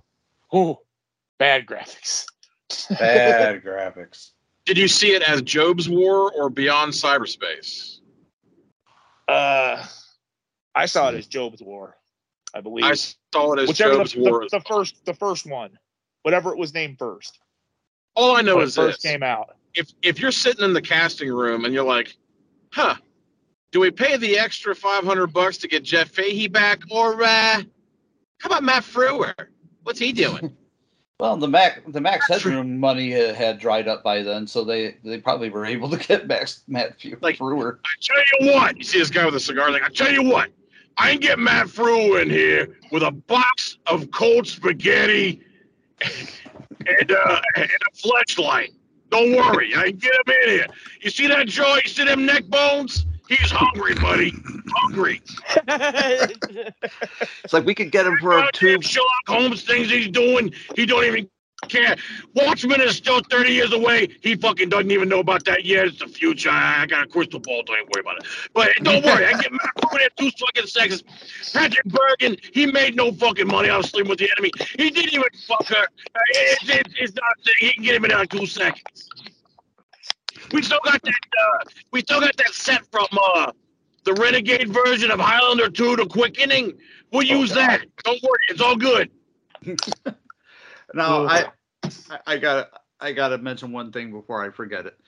The fucking when you see the urn, it's got Angus's ashes in it, and it says his name was Theodore Apple. I wrote it down that he was born in 1991, supposedly died in 2037 when the movie takes place. That means he was 46. Get the fuck out of here. That's my goddamn age. Yeah, like that's a year younger than me, for fuck's sake. Get out of here, man. He is not 46. Angus Scrimm hasn't been 46 years ago. He was 46 when he was 2. He was 7. He's one of those guys. He was born looking 35, for fuck's sake. Did you guys see that? Oh shit, I can't remember what it's called now. Did you watch that Coscarelli movie where he plays the dad of the guy who's on Trapper John MD? And it was that one guy. It was like Charlie and Company or something. And he's like taking care of his company. Kenny and Company. Did you ever watch that? Yeah, I watched that. It's weird as hell. It is weird as hell seeing Angus Scrimm just playing like an alcoholic father. That is weird as fuck. He's got black hair. It's a fever dream watching that movie. Much more than mine. Now, I got to look it up to see how old Angus was when he made this movie. So bear with me, folks, while I look this up. It seems like they really focused in on seeing his name on the urn. What is that supposed to be telling us? Because I could have sworn that her mom almost acted like he had disappeared. Because she acted like, he was real sad towards the end there, and she almost acted like she didn't know what the fuck happened, like he had disappeared. And then when she acted like that, I was thinking, did he just i.e. Lawnmower Man yet again, did he upload himself into the thing and that's why he's gone? But then when they show that urn, it's like, did we see some kind of secret history? Like, dude, oh my God, I just had an epiphany. What if that whole bullshit that she saw was a metaphorical reliving of her entire relationship with her dad? It's all you can really draw your own conclusion to this thing, and maybe that's why they made this movie so convoluted. That's why it's such a mind warp. It's such a mind warp because you don't know. But I think that might be helping for that. I think they're like, okay, we're gonna make this ending not just ambiguous but confusing as fuck, so everybody's gonna draw their own conclusions all over the place. So we don't have to. We won't ask any questions. Right. This is going straight to the Ukraine. Like, nobody knows what the fuck's going on. Nobody cares. But, like, Bruce Campbell's already moved on. He's doing fucking not Fear Factor. I almost said Burn Notice. This movie was actually called the epitome of straight to VHS 90s era. I was thinking of, like, what the title should have... I think it'd be a fun little contest. What do you guys think the title should have been? Definitely not Brain Slasher. Total ripoff. What about blood? What about like Blood and Circuits? Blood and Circuits would have been good. I can see that. That would have worked. Blood and Circuits, Bloody Circuits. Bloody Circuits, yeah. Something. I mean, because Brain Slasher is slightly closer than Mindwarp, because it almost seems like with Mindwarp, like she'd have gone to the apocalyptic part, but then she kind of like fights her way out, and then she ends up in another type of part. I just did the math, Cameron. You just did a what? I just did the math. You want to know how old Angus Scrimm was when he made this movie? He was 65. He was 60. They're trying to pass him off as 46. He was born in 1926. Come on. But he was so stately, man. He was so stately in this. Oh, yeah, I think the closest he came to being as stately as this was in I Sell the Dead. I Saw the Dead. That was a good. You know what he would have been really perfect for? The fucking political villain. Angus Scrimm playing political villain would have been fucking top notch. Can you imagine Angus Scrimm playing? Did you guys ever see I think it was like Star Trek 7, The Undiscovered Country? Yeah. No, I wasn't a Trekkie. There was a real political bent to that. He would have made, but you had Kurtwood Smith. I wouldn't replace that guy. And there again, there's Fortress again. Kurtwood Smith, political cyborg in that.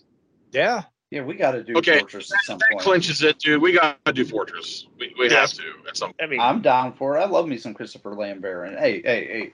It's got Vernon Wells, Jeffrey Combs.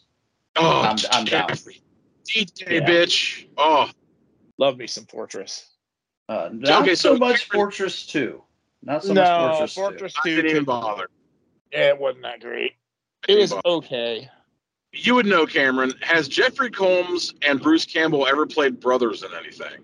No. Because that's my dream. I don't think they've ever even been in anything together. Oh, man. What a wasted opportunity. Because I'd have to say, if you ever seen Necronomicon, he's definitely, I think they based his makeup in that on Bruce Campbell. Oh, Jeffrey Combs? Yeah. Oh, yeah. Totally. The chin. But so what do you guys think? Do you think that since they showed, because even though I think that it was probably just letting us know that the cylinder was his ashes all along, there doesn't seem to be much importance in that unless there's something that we're supposed to be, if there's an answer to that, where they're showing us that. Could be a MacGuffin. That's what I kind of thought it was. That it was just planted there to go, was it all a dream? Was she, locked into her own mind? Or maybe this was her innocent hell? Oh, so you're saying that he couldn't really be the system operator if his ashes are right here? Yeah, that's what I was thinking. You know what? Something else? Another thought. Again, with the whole glitch in the system thing. Maybe her entering her mom's dream fucked everything up.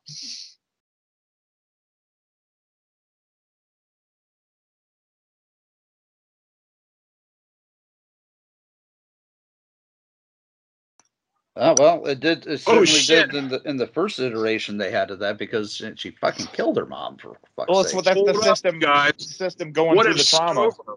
Stover could be the guy that her mom had a fucking affair with, and him trying to, maybe him talking about having babies with Judy. He's actually talking to her mom, so she's got some of her mom's memories there. And what he's talking about is actually making Judy. I don't know. Us three sitting here talking this all out makes this a better movie than it actually is. Yeah, we'll put a lot more thought into it, just the three of us, than any of the screenwriters did. That's for sure. I mean, what if you could also say that Cornelia and Claude aren't Theodore's surrogate wife and child?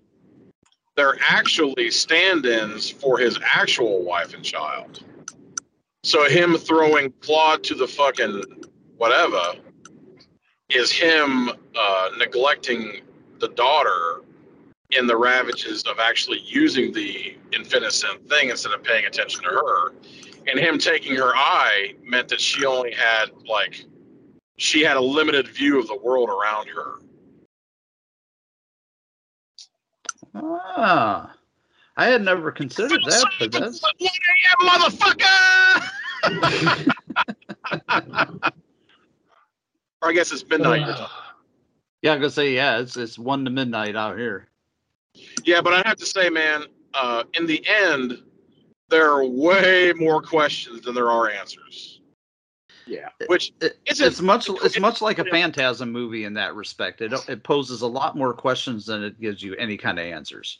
I'm not so sure it's in a good way. In Phantasm, I like that Phantasm allows you to sort of like go through conjectural things, but with this, it's kind of like when the questions are about the actual framework of sort of like cause and effect. That's when things break down.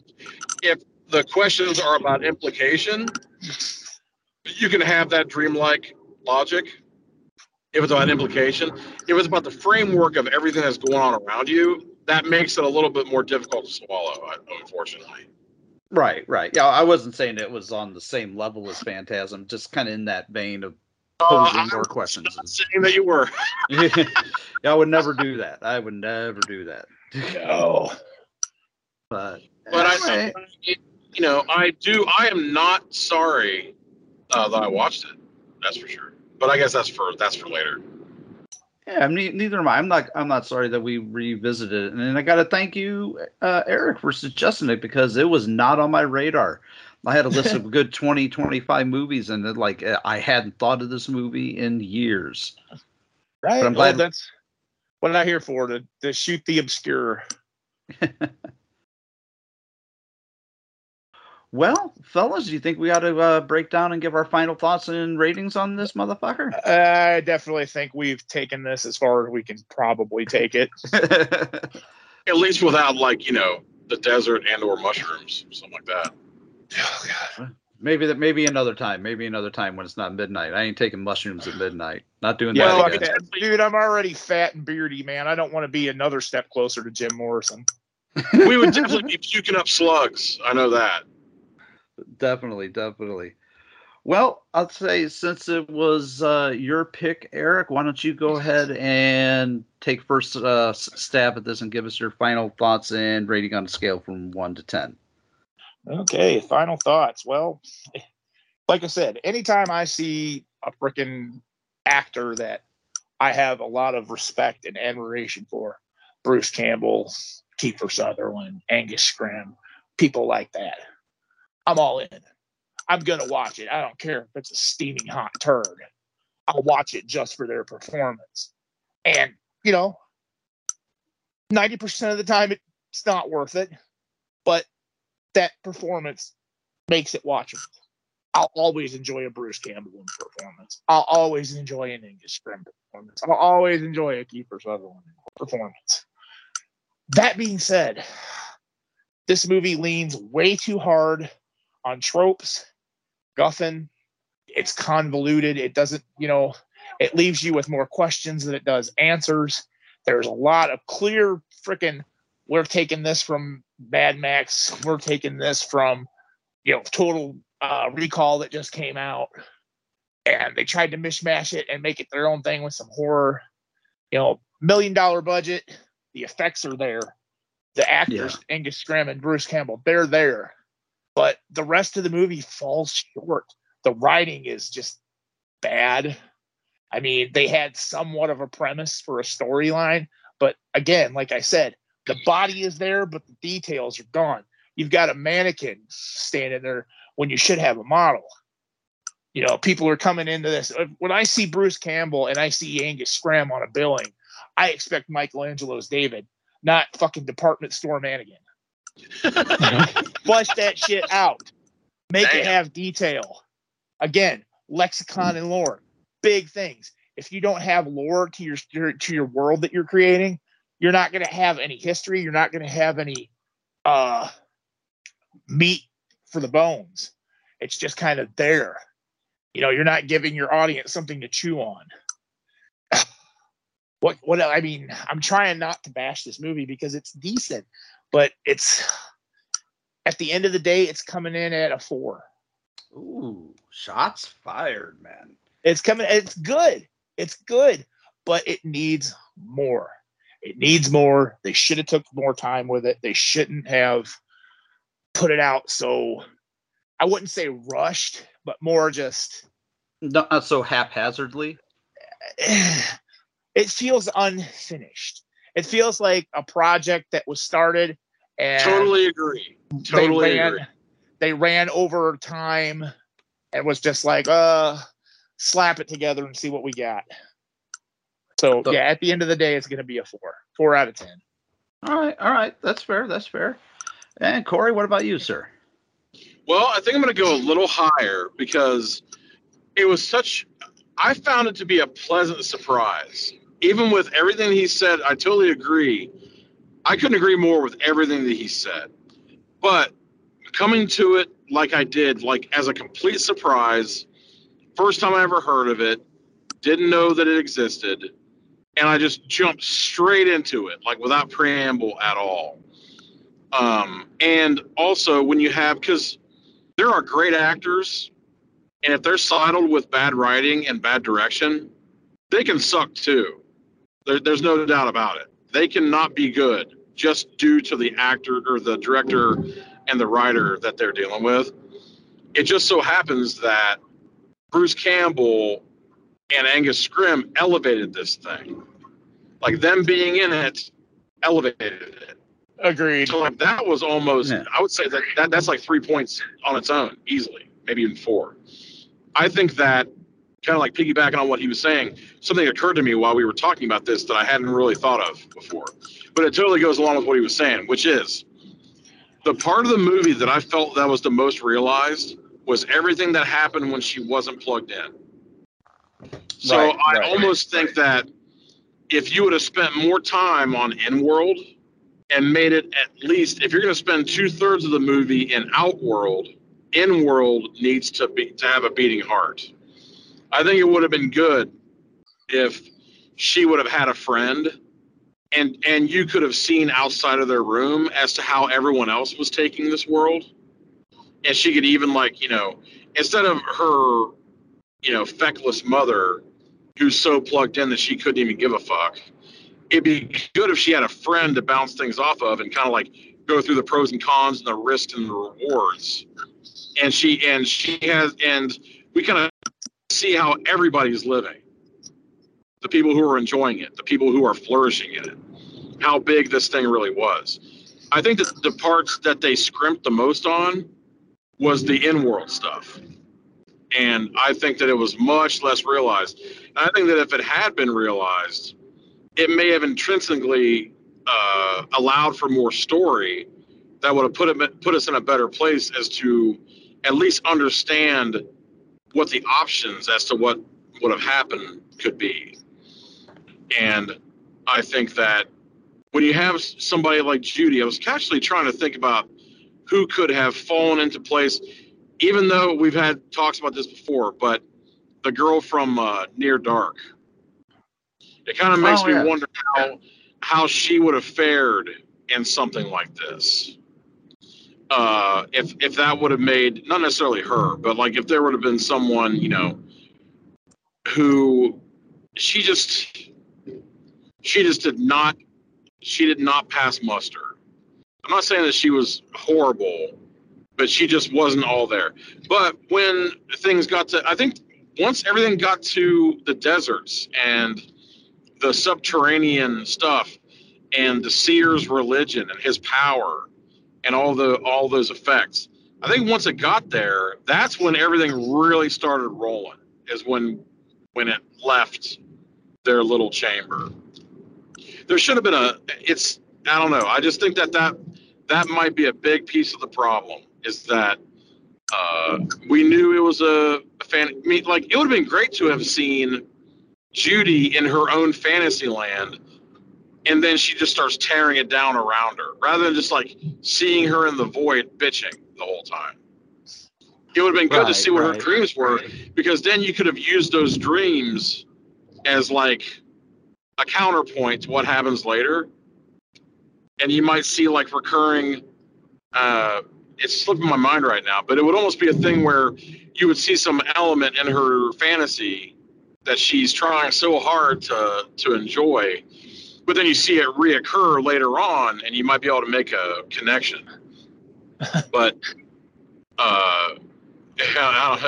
make it out with Angus Scrimm, and it's actually her like professor or something. Like, if Angus Scrimm wasn't what her dad looked like, It was actually her teacher, something like that. But I think when you have Angus in there, you have Bruce in there, and in my opinion, I think they were doing really great work. I think it was some of Bruce's best work. Whereas, with Angus, when Angus walks in, there's very little that he has to do to command the room. So, like, he's already got it. But Bruce Campbell was doing a lot of different things that he was going out of his normal shtick. Because even in stuff like Crime Wave, he's doing the Bruce Campbell thing. I mean, I think Maniac Cop, like, maybe that's a little bit of a departure. But he was still like a wide-eyed fucking, deer in the headlights in that movie. So it's like...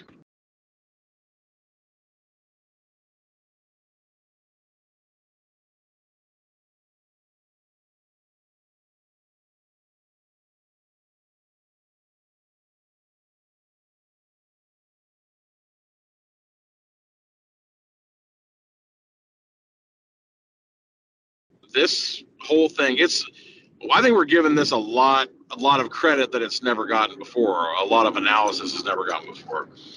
I think there could have been a lot that could have been done with this. If someone had gone through with a polish on the writing, and I can't quite think of a good screenwriter that would, or maybe like a Steven D'Souza or something, come in and do he never would have gotten near it, because he's like a Joel Silver guy, I think.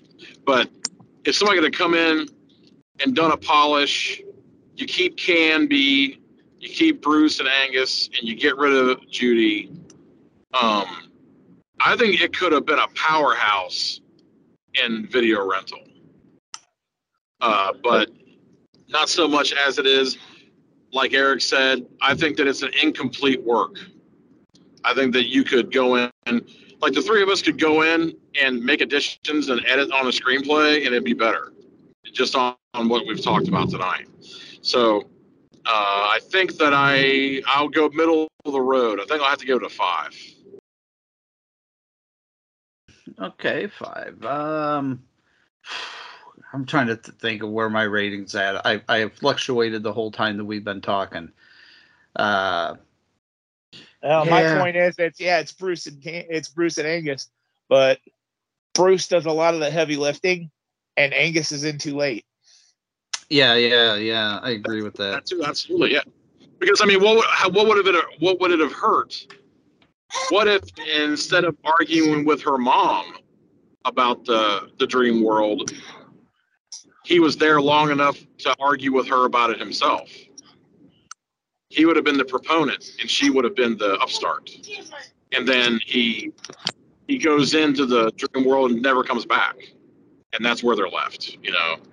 Woulda, coulda, and shoulda, right?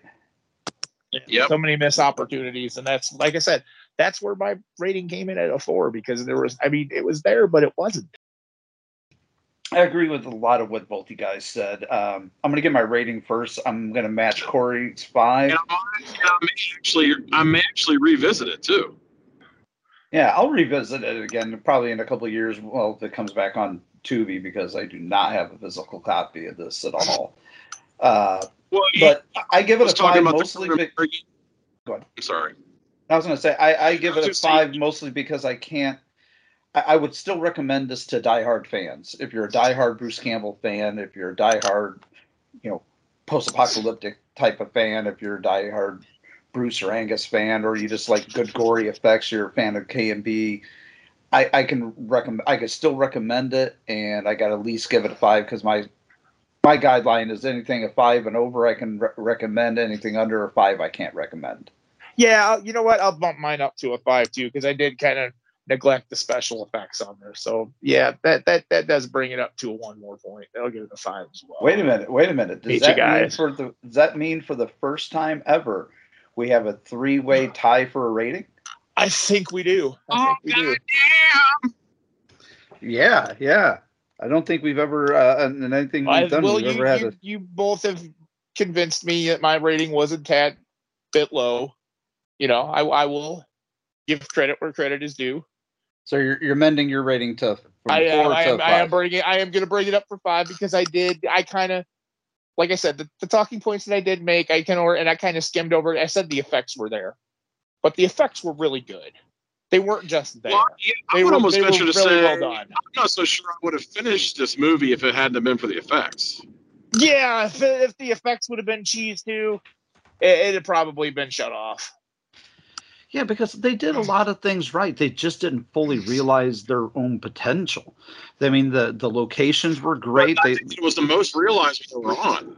When they were in, I think it was the most realized. So, but yeah, like the effects were good. The acting, other than the Judy character, was good, and that's really what brought it down. I probably could have given it a 6 if somebody else had been in the role of Judy, because when you got somebody as good as Bruce and as good as Angus, you need somebody to at least try, if not to match their abilities, they need to at least try to match their abilities. And I feel like, I went and looked up her her IMDb. This was only her second project, so I gotta kind of in a manner of speaking forgive her for her kind of lackluster job, because she was still very green.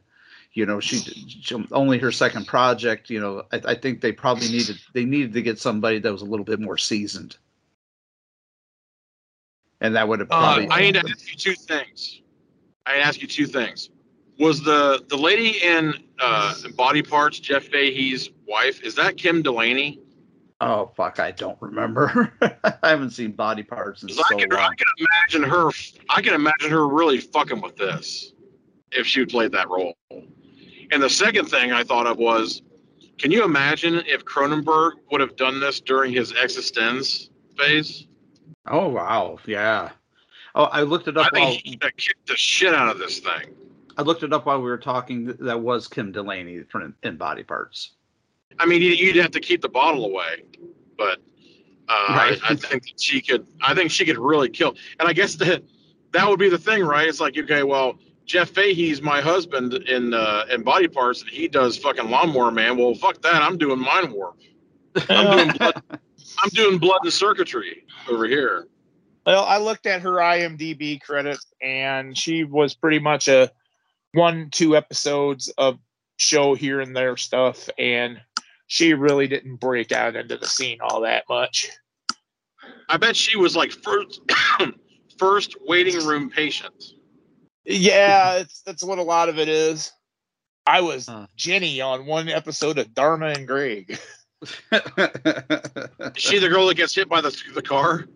Whoop-de-fuck. I don't know, because I never watched Dharma and Greg. Hope springs eternal. It's like people that talk to me about Friends. Like, oh, dude, did you remember that Friends episode? No, I never watched that shit. If people talk to you about Friends, just remember you got 2 right here. Yeah, let me tell you something about Friends, okay? I used to watch the original show. It was called Living Single. Oh, shit!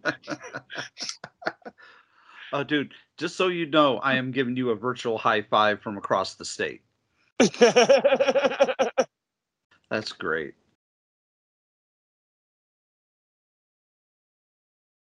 Hey, I'm gonna get a little nostalgic and a little wax philosophical here, but fuck, I love you guys, man.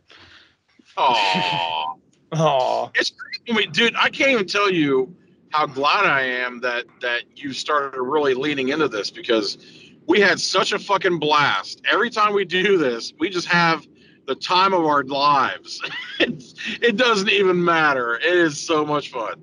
Yes, I'll never tire of this. Always. I mean, I bet it's an editing fucking nightmare. Oh, it is. It is. But, that's what I just settled down with a couple of fucking energy drinks, some really strong coffee, and just like put my head down and do it. Cameron, 2:30 in the morning, fucking balls deep into a bag of pot gummies and a fucking cup of coffee, editing fucking this shit. Dude, you are not far off. You are not far off at all. I know I'm not. I'm fucking right there with you. He's got a t-shirt with the mugwump from fucking Naked Lunch on there. Oh, speaking of coffee, I've got a perfect idea for our fucking first piece of merchandise for fucking Cinema Degeneration. My fucking joke that I keep bringing up about Carolyn Schlitt. Like, what the fuck happened to her?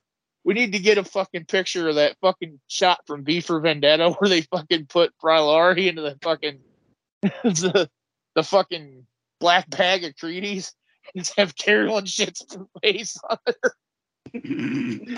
Well, I always wanted to do a campaign that said, "Who the fuck is Clue Gulager?" on there, and I think that's a perfect Cinema Degeneration T-shirt. Who the fuck is Clue Gulager? He's the savior of the world because he's got to do some fucking. The Robert coffee mug that holds your donut. Right in his crevice. Oh my god. Yes.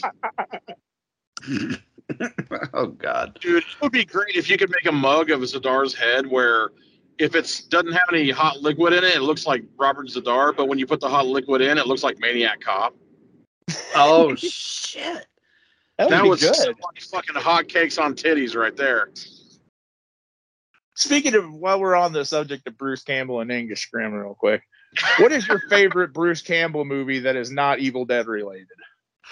Don't say fucking Congo. No, it's not Congo. I can't think of the name of it. Could it be a TV show, or does it have to be? Dude, you can, if you want Jack of all trades or whatever, you can do that too. My favorite is the fucking the horror movie where they're in the fucking the grocery store. I can't fucking think of the name of it, but that's one of my favorite Bruce Campbell movies. Oh, Intruder. Intruder, yeah. Not so much because Bruce Campbell's in it. The fucking Hamburger Story. Oh my god. Oh, yeah. Which was repeated in Raising Arizona. Was it? Yes. I think it was from Raising Arizona, wasn't it? Wasn't it? It was the Arizona same because it's the whole Coen brothers connection with Raimi and Spiegel. It ended up in Raising Arizona because I think Raising Arizona was after Intruder. I thought. Because M. Walsh tells that almost exact same story in The Machine Shop with Nicolas Cage. I'm still trying to think. Of my favorite one. I want to say Bubba Hotep, but I can't do that. I'm going to go here super obscure. I'm going to say Running Time. Oh, wow. What was that one? Running Time. I'm not even familiar with that. It's a heist movie all done in real time. It all takes place in the same 85 minutes, and it's all done in one take. Wow. But it's also shot in black and white, and I'm a sucker for anything shot in black and white. But it's done by Josh Becker. He wrote and directed it. He was part of the Sam Raimi clan at that point. But yeah, it came out I think I'm going to have to go... Sorry. I think it came out 96, 97. I think I'm going to have to go with The Woods. It was good to see. It was good to see Bruce Campbell as a dad, especially in sort of this weird, non-specific late 50s, maybe late 50s to early 70s era. You couldn't quite tell. It was somewhere in that weird kitsch era. Lucky McKee. I think that was the movie that was supposed to break Lucky McKee out. And it didn't quite work. Yeah, Lucky McKee never did really bust out on the scene like he should have. I think that May almost did it, and then May led to if I got the timeline right. I think May almost did it, and it brought The Woods about because The Woods had the lady from Shawshank Redemption in there. There's all kinds of young actors that ended up doing stuff in that. And it's a fantastic fucking movie. So I would have thought that but it almost makes me wonder if he railed against it because of his own sort of proclivities as an indie. I almost think that he may have sort of balked at the big time a little bit. But he did one of my favorite of the Masters of Horror series though too. It's Sick Girl, I think. Oh yeah, I remember that. That was a good one. So yeah, The Woods is my pick. Nice. And what was your pick, Eric? Mine was the Intruder. Intruder, yeah, Just for that Hamburger Story. Like I said, First time I heard that, it would be fucking rolling. It's like, hey, that sounds like some shit Cameron would put in his movie. I wish that I can't remember his name right now, but the character from Evil Dead 2, and he was kind of like the second in command in Intruder, and he was in Darkman. I wish that guy would have Evil Dead 2. He was the Danny. hillbilly. Danny. I wish that he would have done more stuff. I love that guy. Yeah, Danny Hicks, man. He was good old reliable Jake. Oh, I love it. And I also love, we're getting all kinds of everywhere, but I always thought that one of the most genuine reactions in cinema history was when he's got the fucking Kandarian dagger through him, and she accidentally touches it or whatever, and he's screaming, and she just yells him to shut up. That is one of the most genuine reactions that ever would have happened in life, right there. Right. Oh, poor Danny. Another one is love that guy. Another one is when Brendan Fraser sees the fucking scarab like moving up the guy's arm and the mummy, and he goes, "Oh!" I'm thinking that was really legitimate too.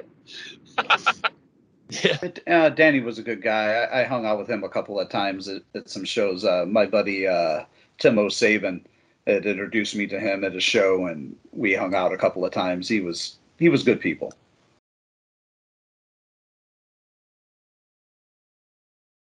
Oh, God. Well, guys, I want to thank you for going into the late night into the early AM is more like it. Going down this trip with me, I've had a blast, from talking about Angus and Bruce to segues into Phone Booth and Kiefer Sutherland to. But I would have to say that at least there's another merit to having done this, which is I would think that there are very few reviews and analyses of this movie out there. There can't be many. So it'll probably, hopefully, it'll sort of, because I would think that at the very least, if you go, hey, Bruce Campbell was kind of doing some serious acting alongside Angus Scrimm in a role that wasn't just a ripoff of the Tall Man, I would like to think that alone would reel anybody in. Oh yeah. Yeah, and if it doesn't, then we don't want them anyway. So I like to think that at least has that merit, and I do think that we went into some analyses that's going to give some food for thought on this motherfucker. I think that we really, and I knew that we would. I just had a feeling that there was enough to it, with not a whole lot of things to contradict you, where you could just be like, this may have happened, this may have happened, and then you see kind of like the religious aspect, you see the Electra complex aspect. There's all kinds of stuff in this. So yeah, it pulled me kind of pulled me hard on this one, huh? But it was because I didn't have really much to say about it because I only got to watch it the one time, so I'm going completely off of memory. And I didn't even get a chance. I was gonna go back, watch it again, take some notes, and fucking it was gone. So I had to fucking. I just kind of ran out of time, but I think for the most part, I probably remembered. It made enough of an impression that I remembered most of it. Yeah, I remembered most of it, but I was like glad I said, I took usually notes on my first watch. I was glad. Yeah, I definitely I should have took notes on it the first time around, but I didn't. So I had to kind of go with memory on this one. But you guys definitely were able to, pull out enough stuff to where I could actually, have some commentary on this because I only got to watch it the one time. I think that Cameron actually prefers me flying by the seat a little bit. I might work better without notes. I don't know. So. Oh, you do. You do. You work better with notes because you definitely have an in-depth, thought process behind what you watch. It's very noticeable. So, yeah, I would say you probably work better with no notes because, I don't know you very well, but you seem the type to where if you took notes, we'd fucking have a book because you have so much thought process going on. Like I could see the fucking gears turning as you're talking, man. It's like, wow, this guy fucking really puts a lot of thought into this. It would be so wonderful if the writer contacted you and was just crying on the phone. He's like, I can't believe he took my vision. And you're the guy. You guys are the only ones who ever understood my vision. Well, we had to get him at his Starbucks job that he's working at now, probably. I'm thinking. I'm thinking shotgun interlude after he didn't get the job. I'm thinking he's the guy that goes down into the septic tanks and the fucking porta johns and cleans them out with the fucking bacterial suit. He's got the rotor from a Cuisinart like hanging off his bibs. No, he's so used to being dipped in shit. Hey, it's better than being dipped in that grinder. Or is it? I don't know. Where's Fecal Frank? He's over there again. Oh, shit. All right, gentlemen. On fecophilia and ass eating and Fecal Frank, we're going to call it a night here, folks. We're a little slap happy. But Eric, Korey, want to thank you, brothers, man, for going down this road with me. We'll have to do Fortress Seer coming up soon. You can't forget, man. You got something that just hit the streets, didn't you? Oh shit! Yeah, you fucking reminded me. Thank you, sir.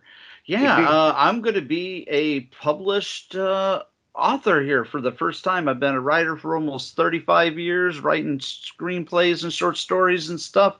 But I'm going to be published for the first time coming up, and on October 31st is the release date. The story, the story I wrote is called Born to Bleed.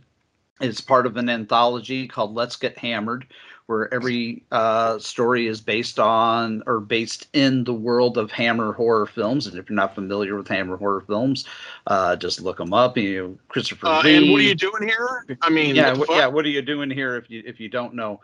But it's being released through Bonehead Publications. It's called Let's Get Hammered. It's being released by Alan McNeil, and my good buddy Tom Commissar is also on it. A couple other authors are on there. I think there's 8 stories or 7 stories in total, but my story is called Born to Bleed, where pre-order goes up within the next day or two, I think. I think it goes up in the next couple of days. You think by the time of this being released, it may have been out for a couple of weeks or something? Yeah, because these won't start releasing until November. So the street date for the pre-order and everything is October 31st. That's if everything goes according to plan, but it should, because through the group chat that we have going on with Alan, everything is going according to plan. It's been accepted. The prototype has been accepted at Amazon, so we're just waiting on a proofread real quick. So everything should go up in the next couple of days. But yeah, look it up. Bonehead Publications of Let's Get Hammered, an all Hammer horror themed thing. And again, like if you don't know Hammer horror films, again, like Korey just said, what are you doing here? But that being said, going to be published for the first time, other than a screenplay, which is not the same, is just kind of not the same. But yeah, my first legit publication, so I'm pretty excited and pretty honored about that. And I've seen it already, so I've seen it, so it rocks hardcore. Anyone who's wondering, he's got the goods. Does it rock as much as Psycho Chicken Massacre? It's a completely different melody. We'll talk about that later. We'll talk about Psycho Chicken Massacre later on. But thanks for reminding me about that. Yeah, appreciate it. No problem. If you don't mind me plugging in too, at this time, hopefully Triptych, 3 Tales of Frontier Horror is still on Amazon, kicking pretty strong. It ended up doing really, really well. I was working with Richard Beauchamp in the editing, and I actually have a credit for co-writing on one of them because I did so much work on it. But he's got another one coming out that I had a lot to do with editing-wise called Death in the Black Window. And that's coming out in fact, it's coming out in an apocalyptic anthology for Dark Peninsula Publishing. And it may not be out by the time this comes out, but I think it should be out by the end of the year. I'm not sure about that. Nice. So it's been really great finding out about a lot of guys that I know and love, like getting into the writing thing, because it is totally awesome, especially since Tom is also in there. It's great to see a bunch of guys that I know with these fantastic imaginations, like putting it out there for people to see, for sure. Yeah, it's pretty exciting to see things finally coming together for some of us, you know? Yeah. Yeah. But yeah, that being said, yeah, we got some stuff in the works here, folks. You know, by the time this comes out, you know, we'll all be, you know, on the up and up, being published and shit. Look at us. And Eric, I keep hoping that Eric does his like Glenn Larson Far Side type like one panel comic thing. I would like to see that happening. I'm not really doing comics right now. I'm more of a comedian than a comic guy. I mean, just like like the one panel like Far Side, it's just like one panel thing with, you know, I can see you doing that. Yeah, maybe. I mean, I kind of do memes and stuff here and there, kind of when I'm lower, but it's mostly for Cinema Degeneration. It's just little stupid, catchy things here and there. But I do got some miniature things coming out here. I got some projects I'm kind of muddling but that's around how it starts. with. It all starts somewhere, man. It all starts somewhere. Like I said, I'll have my professional page up and ready here soon. And like I said, I got some stuff coming. So, you know, yeah, you guys, when you do, you definitely got to plug it here. Right on. Well, good. We're all fucking on the up and up, man. That's what I'm all about, man. Is just watching us all grow. Maybe we should start a comic, sort of like the comics, the strips they used to have in the old newspaper, and make it all about Stover and Seer. And not about Judy. And they're just like playing poker in the afterlife or something. I don't know. And it turns out that like it goes huge and everybody asks where it's from, and we end up bringing Mindwarp back, and like Arrow or Severin picks it up for like a thing. Like we could totally reinvent that entire everything, and they have like, you know, they play it at Alamo Draft House just because of the strength of our comic. And dude, I'm going to make that my life's work from here on out. I'm telling you. maybe not, but maybe so. Well, I mean, we still have to do the Dr. Fives thing, and like we got a lot of plans. There are a lot of plans, and we're getting older now. we got to hurry the hell up. There's too much shit to be done. Exactly. All right. Well, we're going to stick a pin in this one for the evening, folks. Thank you, as always, for listening. You have been listening to the three of us ramble on and on about Mindwarp from 1991, and join us for more Cinema Degeneration's Wasteland Appreciation Month coming soon to you.